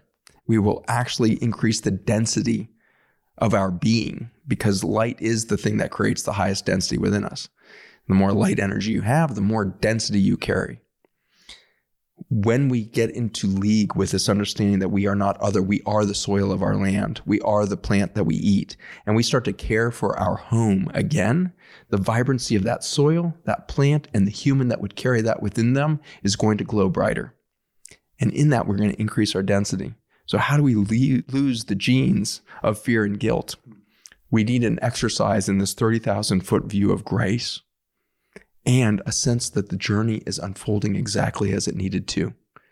We need no judgment on Monsanto and Bayer. We created that anyways. That's us. That's us consumers. Got lazy. We stopped growing gardens. We hated weeding, so we used weed killers. We don't like picking dandelions out of the concrete, so we spray a bunch of chemicals on it. That's us. We created all that. There's no judgment. There's no reason to say us and them or, oh my God, those bad companies. We created all. That's all us. That's our belief in otherness. That's our belief in scarcity. And the Achuar, we suddenly got this really fearful call a few days before we were supposed to go down. Like, oh my gosh, there's this Delta variant. Like, do we really want to be the people that carry Delta variant and wipe out the last civilization of indigenous wisdom within the Amazon? Like, that's terrible. So we call back and forth. Oh my gosh, is it okay if we come down? What? And they were like, what? No. We've been dreaming the end of time for a long time. It has nothing to do with coronavirus. I just had to laugh. I was like, oh my gosh. So that's how you lose fear. And it turns out coronavirus hammered them last year. They all got sick all through the rainforest. And this really gets away from this whole germ theory thing. Like, it's not one person going here and then there. It's literally in the atmosphere, right? It's an atmospheric spread of every pandemic. It binds to carbon particulate. And the Amazon got hammered because of the Australian fires last year. And so right before Corona goes, we have the biggest Australian fires in history. And if you look at the wind patterns, you can see this from NASA imaging, all of that PM 2.5 from those fires, that was like 1,000-fold what it should be for safe breathing, blew right into the rainforest across the ocean. And so the highest concentrations of PM 2.5 ended up in the Achuar lungs. And I got to see a lot of kids that are suffering down there right now from lung injury. And so I got to see kids, snotty noses and asthma-like bronchitis and all this stuff. There's a lot of suffering going on just because of the crap that we put in the atmosphere from our human intervention and our scarcity and our destruction of soil systems, our destruction of forest, our mismanagement of forests. Like, all of it is pounding right now on the Achuar tribe. And yet they only lost 6 members of their 20,000 people to some sort of coronavirus-like illness.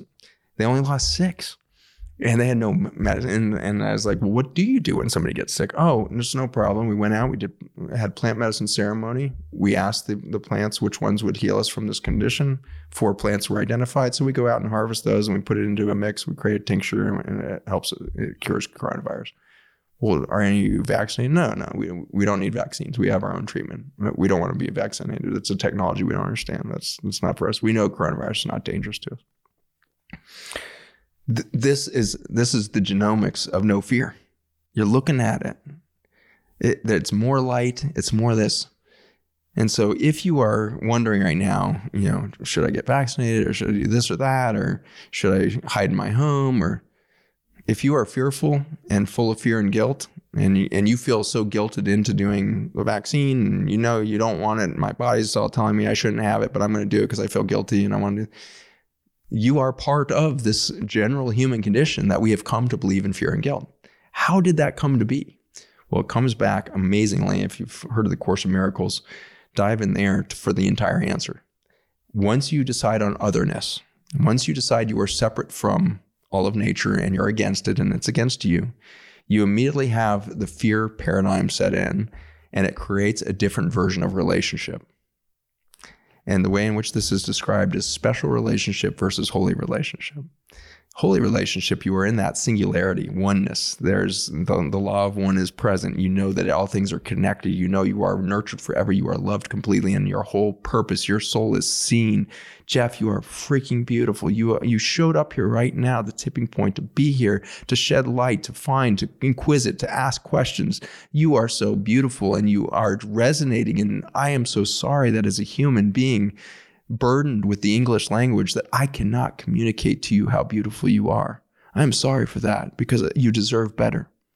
Because you are an ancient soul that showed up right now, and you are dressed in this outfit of human body that I have reverence for, because it is an incredible vessel for light to vibrate in.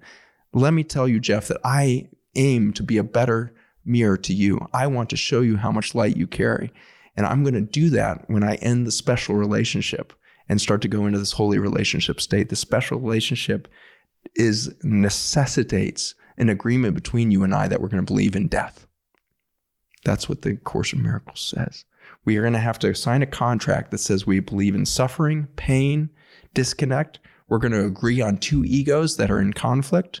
We're going to go ahead and accept death as the end point. And we're going to go through this. And you're like, I don't know, that sounds a little crazy, Zach. And then you go read the typical vows of any, till death do us part. You're literally saying you have to believe in death to get married. And so if you go through any special relationship, we can have those too, certainly in marriage and romantic partners. You don't have to get married before you already signed that special contract between each other when you said, you're my person, whatever it is. And so this ownership thing that we do over each other is because we believe there's a scarcity of love. If you could see how much I love you, if I could see you, you would be so overwhelmed by the amount of love that Skylar would be unable to add an inkling of love to you. At this point, we've talked about living together, and I'm going off, and the crowd's starting to wonder at this point. As well they should. As well they should.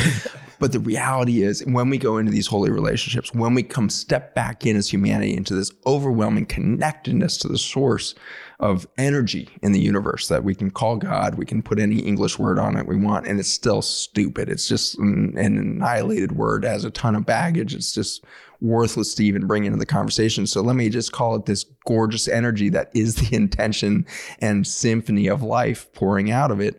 This energy field that we all come from. The Achuar Sea, they're plugged into. They're dreaming, how do we emerge from this state? And interestingly, if you look at the universe, there's a phenomenon of lightness and darkness, not just within each human being as it lives and depletes and disappears. There's a center of light and darkness in the center of each galaxy. And the center of our galaxy is a black hole. And it is creating the event horizon, the way that our galaxy flattens out into a disk, looks like a large record spinning. That event horizon is spinning for the force of this black hole. And interestingly, since the origin of our galaxy, that black hole has been growing. The darkness has been expanding in our galaxy. And interestingly, just in the last few years, the rate at which the black hole is growing has diminished. The growth of the darkness is slowing. And so as I look across this, there's a possibility that when we say we're at a tipping point, and why does this feel different than World War II, or why does this feel different than the Crusades or any of the other horrible things we've done in the name of religion and God? Why does this feel like the ultimate tipping point? It's because this is a tipping point where the darkness is slowing and the light will start to increase in our galaxy. And as you start to think about the way in which matter is organized, there's different energy centers throughout our body. There's 8 chakras. And there's some theories out there that our galaxy happens to sit within one of the chakra centers of our universe. And so when our chakra starts to light up, might we shift the entire connectivity and consciousness of the entire universe as we know it? That's the spectacular end of the question, is how big of a role are we going to play? Could it be universal, galactic? It could be. I don't know. But certainly the astrophysics is starting to get pretty trippy. And when you start to see indigenous wisdom from 40,000 year history of lineage of dreaming their dream of the future, telling you that the wing of humanity is about to unfold and the feminine will be here to balance the masculine and we will soar flight and straight on. What are we flying to? What light are we going to shed? What light will we participate in our galaxy? Who will be attracted to us? This is the law of attraction on a whole different scale. Who will we attract in the Milky Way when we go light?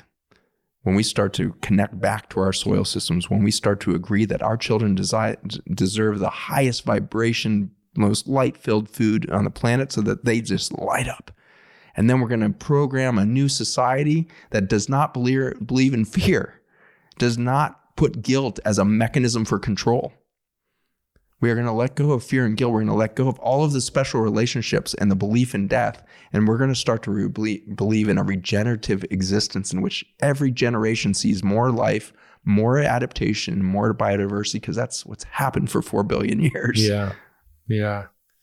Yeah, I mean, this is really at the core of change, which is, I mean, we've talked a lot about, specific things around healthcare or agriculture or whatever. But what we're talking about now is an ideological substrate that undergirds all of those structures and systems that we've created.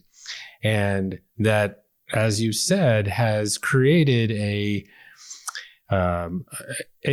way of being that always creates dominion. And certainly we see that in the Judeo-Christian traditions that, gave us this sort of monarchical, hierarchical structure, very patriarchal structure where, here's God and here's man and now here's nature and go tame it.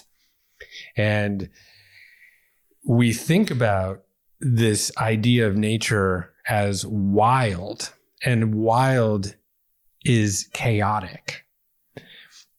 And so in our inherited role of creating order, we place everything into grids and systems to de-wild something. And so, you can look at, city structures, but also you can look at a farm where we've taken the livestock and removed it from the crop fields, and we've created these rank on rank, perfectly tilled rows of crops. But where has that gotten us? Into kind of this, monoculture of disease. And so it's really this shift of being able to not only see ourselves as not other and not only see ourselves as nature, but almost to eliminate the entire concept of subject and object in the framework of how we think. And this is the subject of a lot of meditation, Dzogchen meditation, that basically its end goal is non-duality, essentially. And it sounds like these people that you spend time with in the Amazon, they might be animists or whatever. They might see themselves as inherently part of nature, but it also sounds like they exist in a way where their experience of consciousness, of the experience of what it is like to be them, does not have a subject and an object. It is actually integrated experience, integrated consciousness. And as a meditator, I get small glimpses of that just from time to time on a very good day where there is not Zach and there is not Megan and Ruby and this, cup of tea. There is only the world. And there is that the experience of phenomenon which is my general experience of being alive, of that I have these 5 senses that are enhanced by the technology of science to perceive phenomenon in the world. I also appear to be able to perceive emotions and thoughts and feelings that well up inside me. But for this brief moment, for this glimpse, there is no separation between the phenomenon and my ability to perceive it. It is one integrated consciousness. And so when you step into that place, what begins to disappear is not only any sense of fear or guilt, but any inkling of need. And so what often girds our sense of individual kind of identity is that I have labeled everything in the world outside me. And inherent to that process, I've also labeled myself. And I exist in competition with it. And so in order to fulfill my own self-esteem and value myself, I start to judge myself through the eyes of others, or what I have, or what can I accrue, or my societal positions and all these things. And this just starts to build up endless amounts of need. And it's my identification with that part of myself, which is the ego, which rips me away from what my true essence is, which is literally just integrated consciousness. And we see this integrated consciousness play out in biology, because during this hour and a half that we've sat across from each other, how much genomic material have we exchanged? Well, a ton. And microbiome. Right, yeah. Right. Yeah. And so, it is, but these shifts aren't simple. And we may be at this crossroads or inflection point or tipping point against our will somehow, against the ego for sure. Or certainly against the ego. The ego is clinging on. Yeah. We want to be separate. We want to be different. We want to be other. Yeah. The ego desperately wants all of that, right? That's right. Because as soon as you give way to that, something greater can take foot, but something dies. Yeah. And because we have committed to a contract of believing in death, the ego's got its foothold. And so until we collectively let go of our belief of death and start to step into a life vibrating without the genetics of fear and guilt, we will not carry enough light to make the transition. But if we do, when we do, it's instantaneous. So while it seems complicated, right, it is ludicrously simple, because a butterfly coming out of the cocoon never thinks about coming out of the cocoon. It just emerges. And so the metamorphosis that's about to happen is not going to take a volitional act. It's going to be one of surrender. If we let go completely and let the mush happen inside the cocoon, the reorganization of that matter that we call human will emerge with something beautiful, 2 wings out, and we will fly straight. Yes. And that change is very, very possible. It's right there at the tip. In fact, if you come from the Christian faith, you might have experienced that as Christ consciousness. If you come from, if you're a Hindu, then you may have experienced a state of Brahman, which you feel, which feels as if you are simply a modification of a greater unified self. If you are a Buddhist, you might have experienced that within the context of nirvana. Nirvana literally means blowing out. Just letting go. And, in my own experience as some kind of mutt/secular humanist, I can experience moments of complete integrated consciousness. But what we're talking about is instantiating that at a global, universal level. And I think this is the fascinating part of what it is to be alive in this moment, is to be at this tipping point. Somebody asked me earlier today, how are you doing? And I said, for the first time, I said, I'm in ecstatic heartbreak. I had never put those 2 words together, but it's definitely been my week. I am ecstatic over this realization of my opportunity to plug back into a holy relationship with everything that we would call nature, God, energy, the unification. I have the ability to have a primary and inclusive relationship in which all of the beauty of that nature inspires me to the greatest experience of love. And it will seep out of my pores such that every hug I give will infuse that person with just this overwhelming sense of abundance, because I'm in that holy relationship state. That is an ecstatic freaking state to be in. And simultaneously, I am in some of the most severe heartbreak I've ever been in, because it's forcing me to let go of relationships with everything. I had a special relationship with my jobs, the companies I've created. I've had a special relationship with the government I like to rail at. I have a special relationship with my favorite matcha tea. I have a special relationship literally with every freaking thing around me.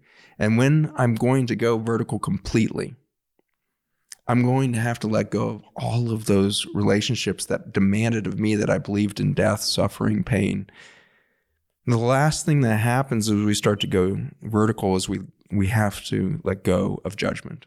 It's the last step.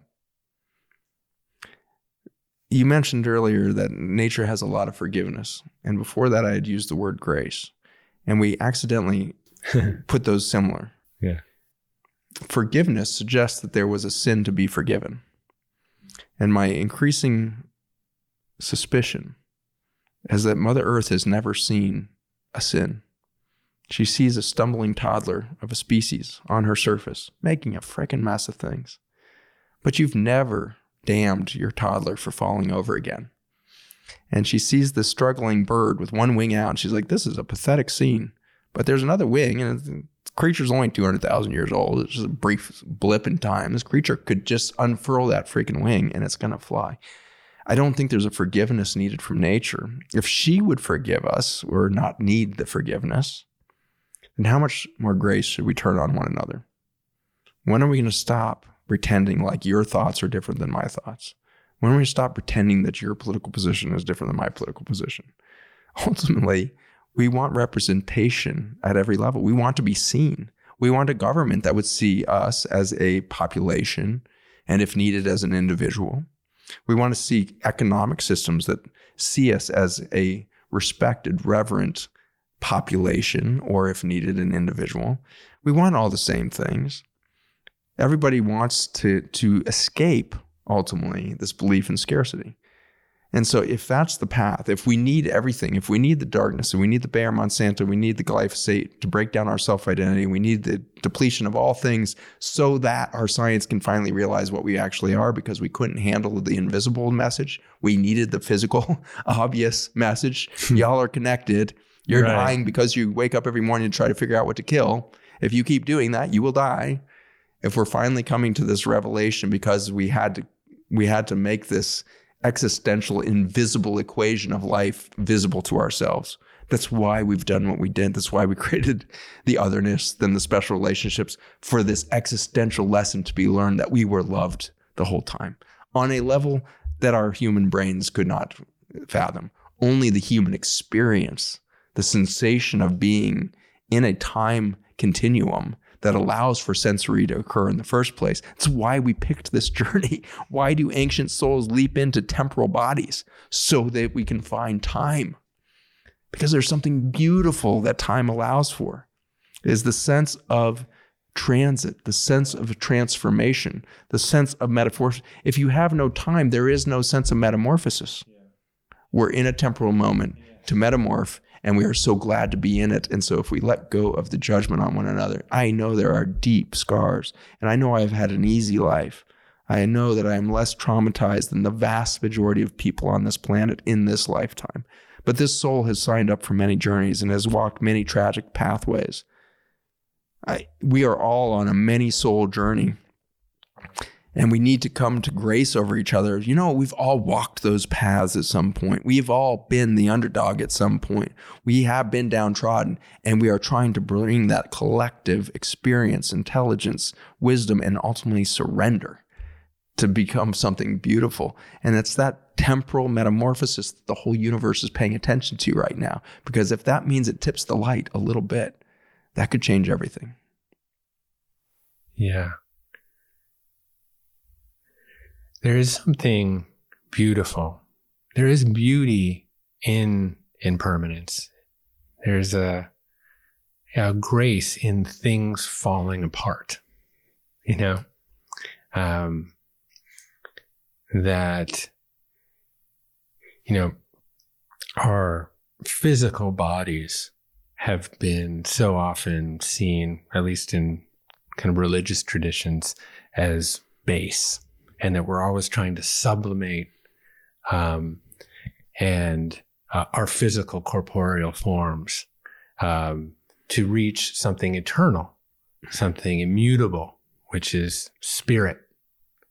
That there is this cross of like this vertical, and then there's this transom, of the horizontal is like we're still earthbound, confined to these temporally, to these ephemeral bodies.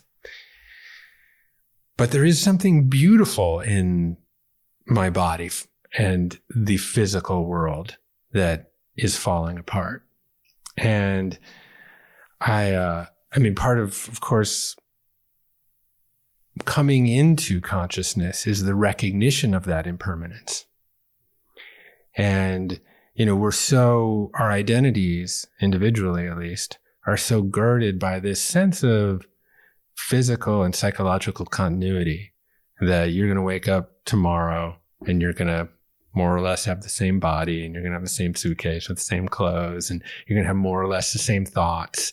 And that is an illusion that you are that, but it keeps you connected to a sense of identity, which feels very useful day to day. It connects you to the contents of consciousness and not really consciousness itself. But I think once we come to terms that there really isn't any stable, reliable self per se, that there is only this experience of being human moment to moment that is completely transitory. And it's a big relief, if we can inhabit that space. As I contemplate what the next iteration will be, I do think about it often in those terms. Will we understand the experience of being alive in regular old space-time terms of like, here I am in this particular moment with you. I can reach up, I can reach to the side, I can reach forward, I can reach backwards. I am in three-dimensional time space, and this moment has happened, and then again this moment, and then again this moment, and I'm stacking moments up on top of each other like Kraft cheese singles. And then that's the contents of my life. But there is oftentimes, you hear of like God's view of time, or the block universe, which is that this notion of three-dimensional space-time is just very special and very human, and very confining, that we are thinking in this absolutely specific kind of linear fashion. And we're absolutely convinced that we're individuals traveling through this linear space-time continuum. And that's all, and through stages of ephemerality, and that's all life is. But it's astounding and fascinating to think beyond what we can physically know at this time, and you always push the limit on what that might be. Well, there's examples that we can point to that, are in your experience, even if you can't remember them. But you are a very sentient and very sensitive sensory neural complex in the womb. And in the womb, you experienced life beautifully. You could hear your mother's heartbeat all day, all night, always. It was right there. Boom, boom, boom, boom. And that became the rhythm of your life. You could hear your mother's heartbeat. You could feel the vibration of her aorta just behind the womb, pumping pounding gently, just a percussion. If you want to put a baby to sleep, you pound their back gently at the same pace of your own aorta. Find your heart rate and then tap out that on their back gently. Give them the percussion of the womb. And you perceived talk. You could hear voices. You know your mother's voice. You knew your father's voice through the wall of the womb. You could hear it. It is muffled and beautiful. It's like when you fall asleep so good as a kid, it's when you can hear that muffled voices downstairs. It's because that's what it sounded like in the womb. You're revisiting the womb when you're falling asleep and you can hear the muffled voices. And you could see, and your mom would walk outside and suddenly there was this red hue coming through her belly. You could see it. You could see light. You could see shadows. You hear the slam of a door. You hear the cars that start up and drive all the way to the grocery store. You have a sensory experience when she smells something because her olfactory sense sets off a neural cascade in your brain. When she feels a surge of love for somebody around her, you feel the endorphin rush of one human loving another. You perceived such beauty in the womb.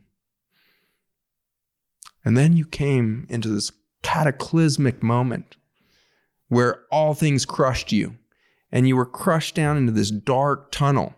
And there was so much pressure that you thought, for sure, I'm not going to survive. This is my end point. And then suddenly all of the pressure and pain releases and you are in a space that is so blindingly beautiful.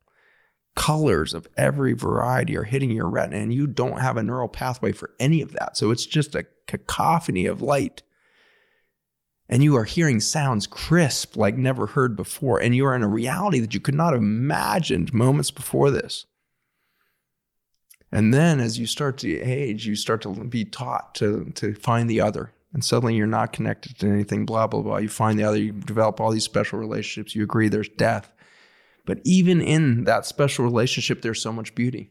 Of all of us who have died in special relationships with the contract of death and not understanding the immortality of oneness, in that, look at the beauty that emerges as you start to lose the senses. We would not have a Monet if there had been good eyeglasses at the time.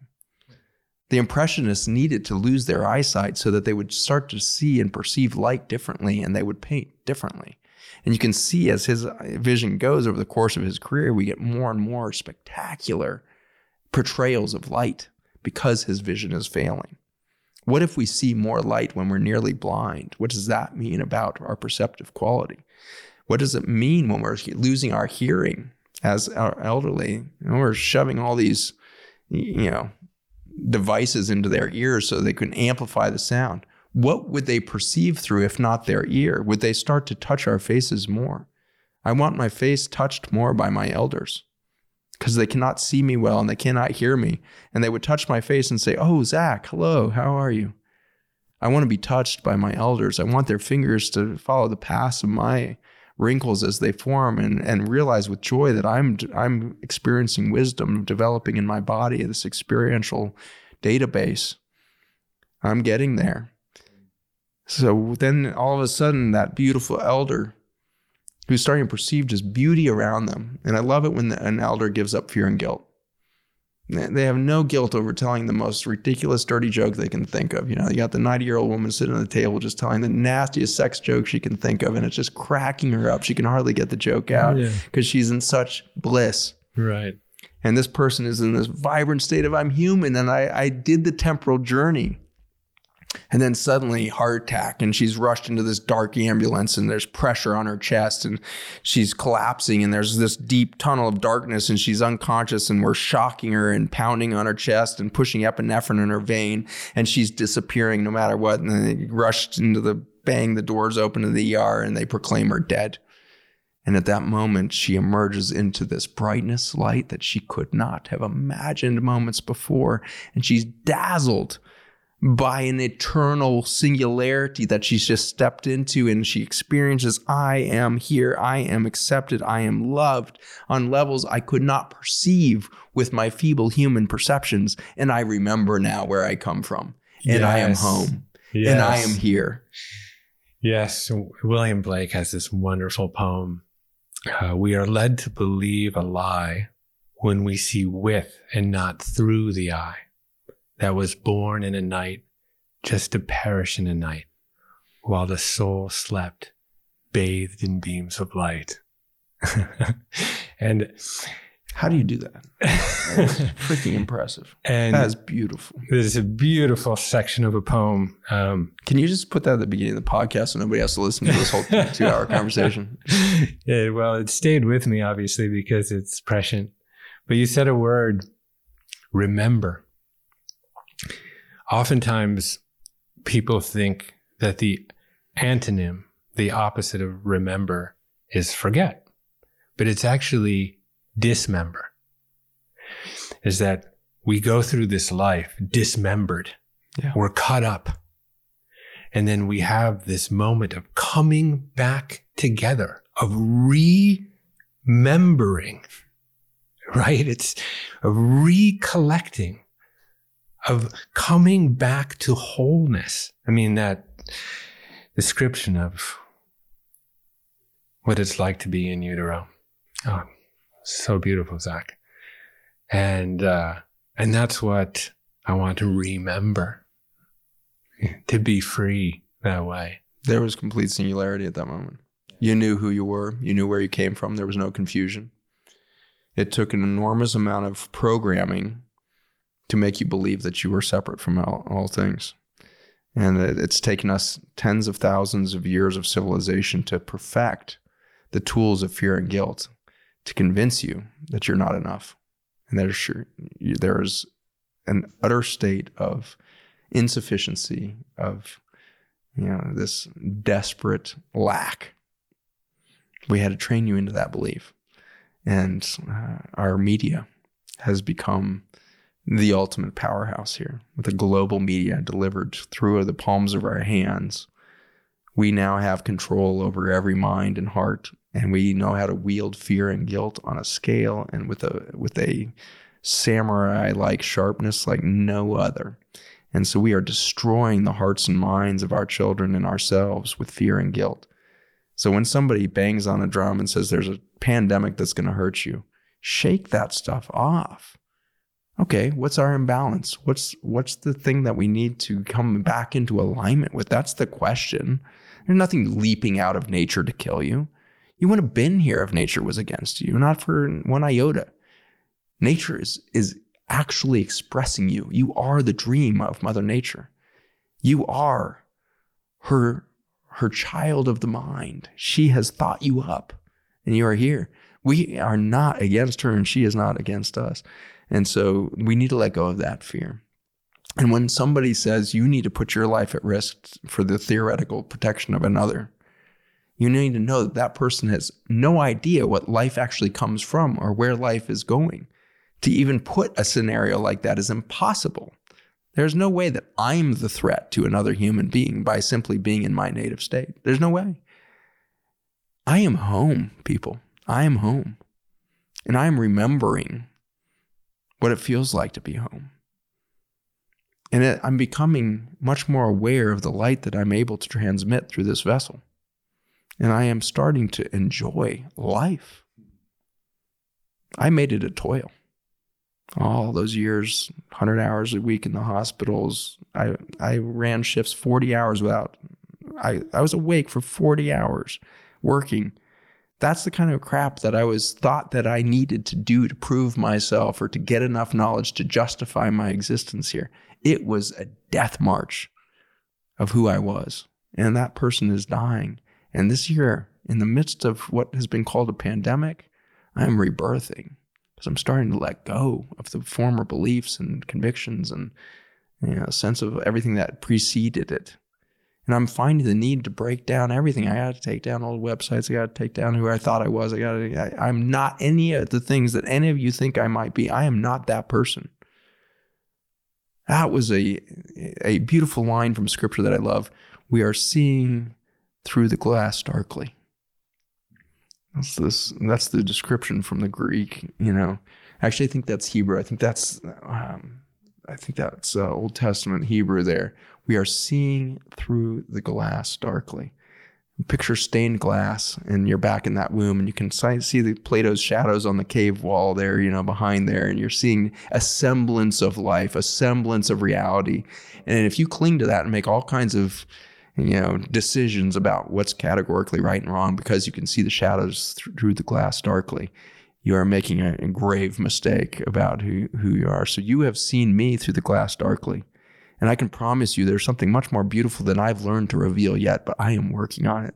I am tearing down the walls, and I want you to be absolutely blessed by this shiny mirror that I am next time you see me. So all you can see is the beauty of Jeff. Because I am you, you are me. We are human. We are home. Zach Bush, thank you for radiating your light and helping us turn towards the light, not just see its shadows. So I love being with you. You push me to my utter limits and beyond. And I guarantee I'm not the only one that's going to leave this podcast with a lot to contemplate and a lot to converse around and be in dynamic connection with. So thank you. I appreciate you. Much love to you.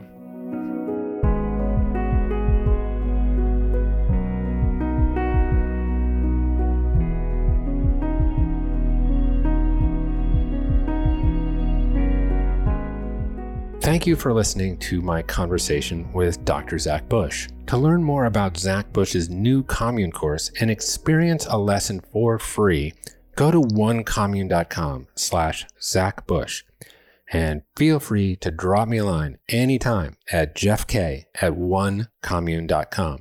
And if so inclined, leave us a review on Apple Podcasts. I would like to thank the people that make this show possible.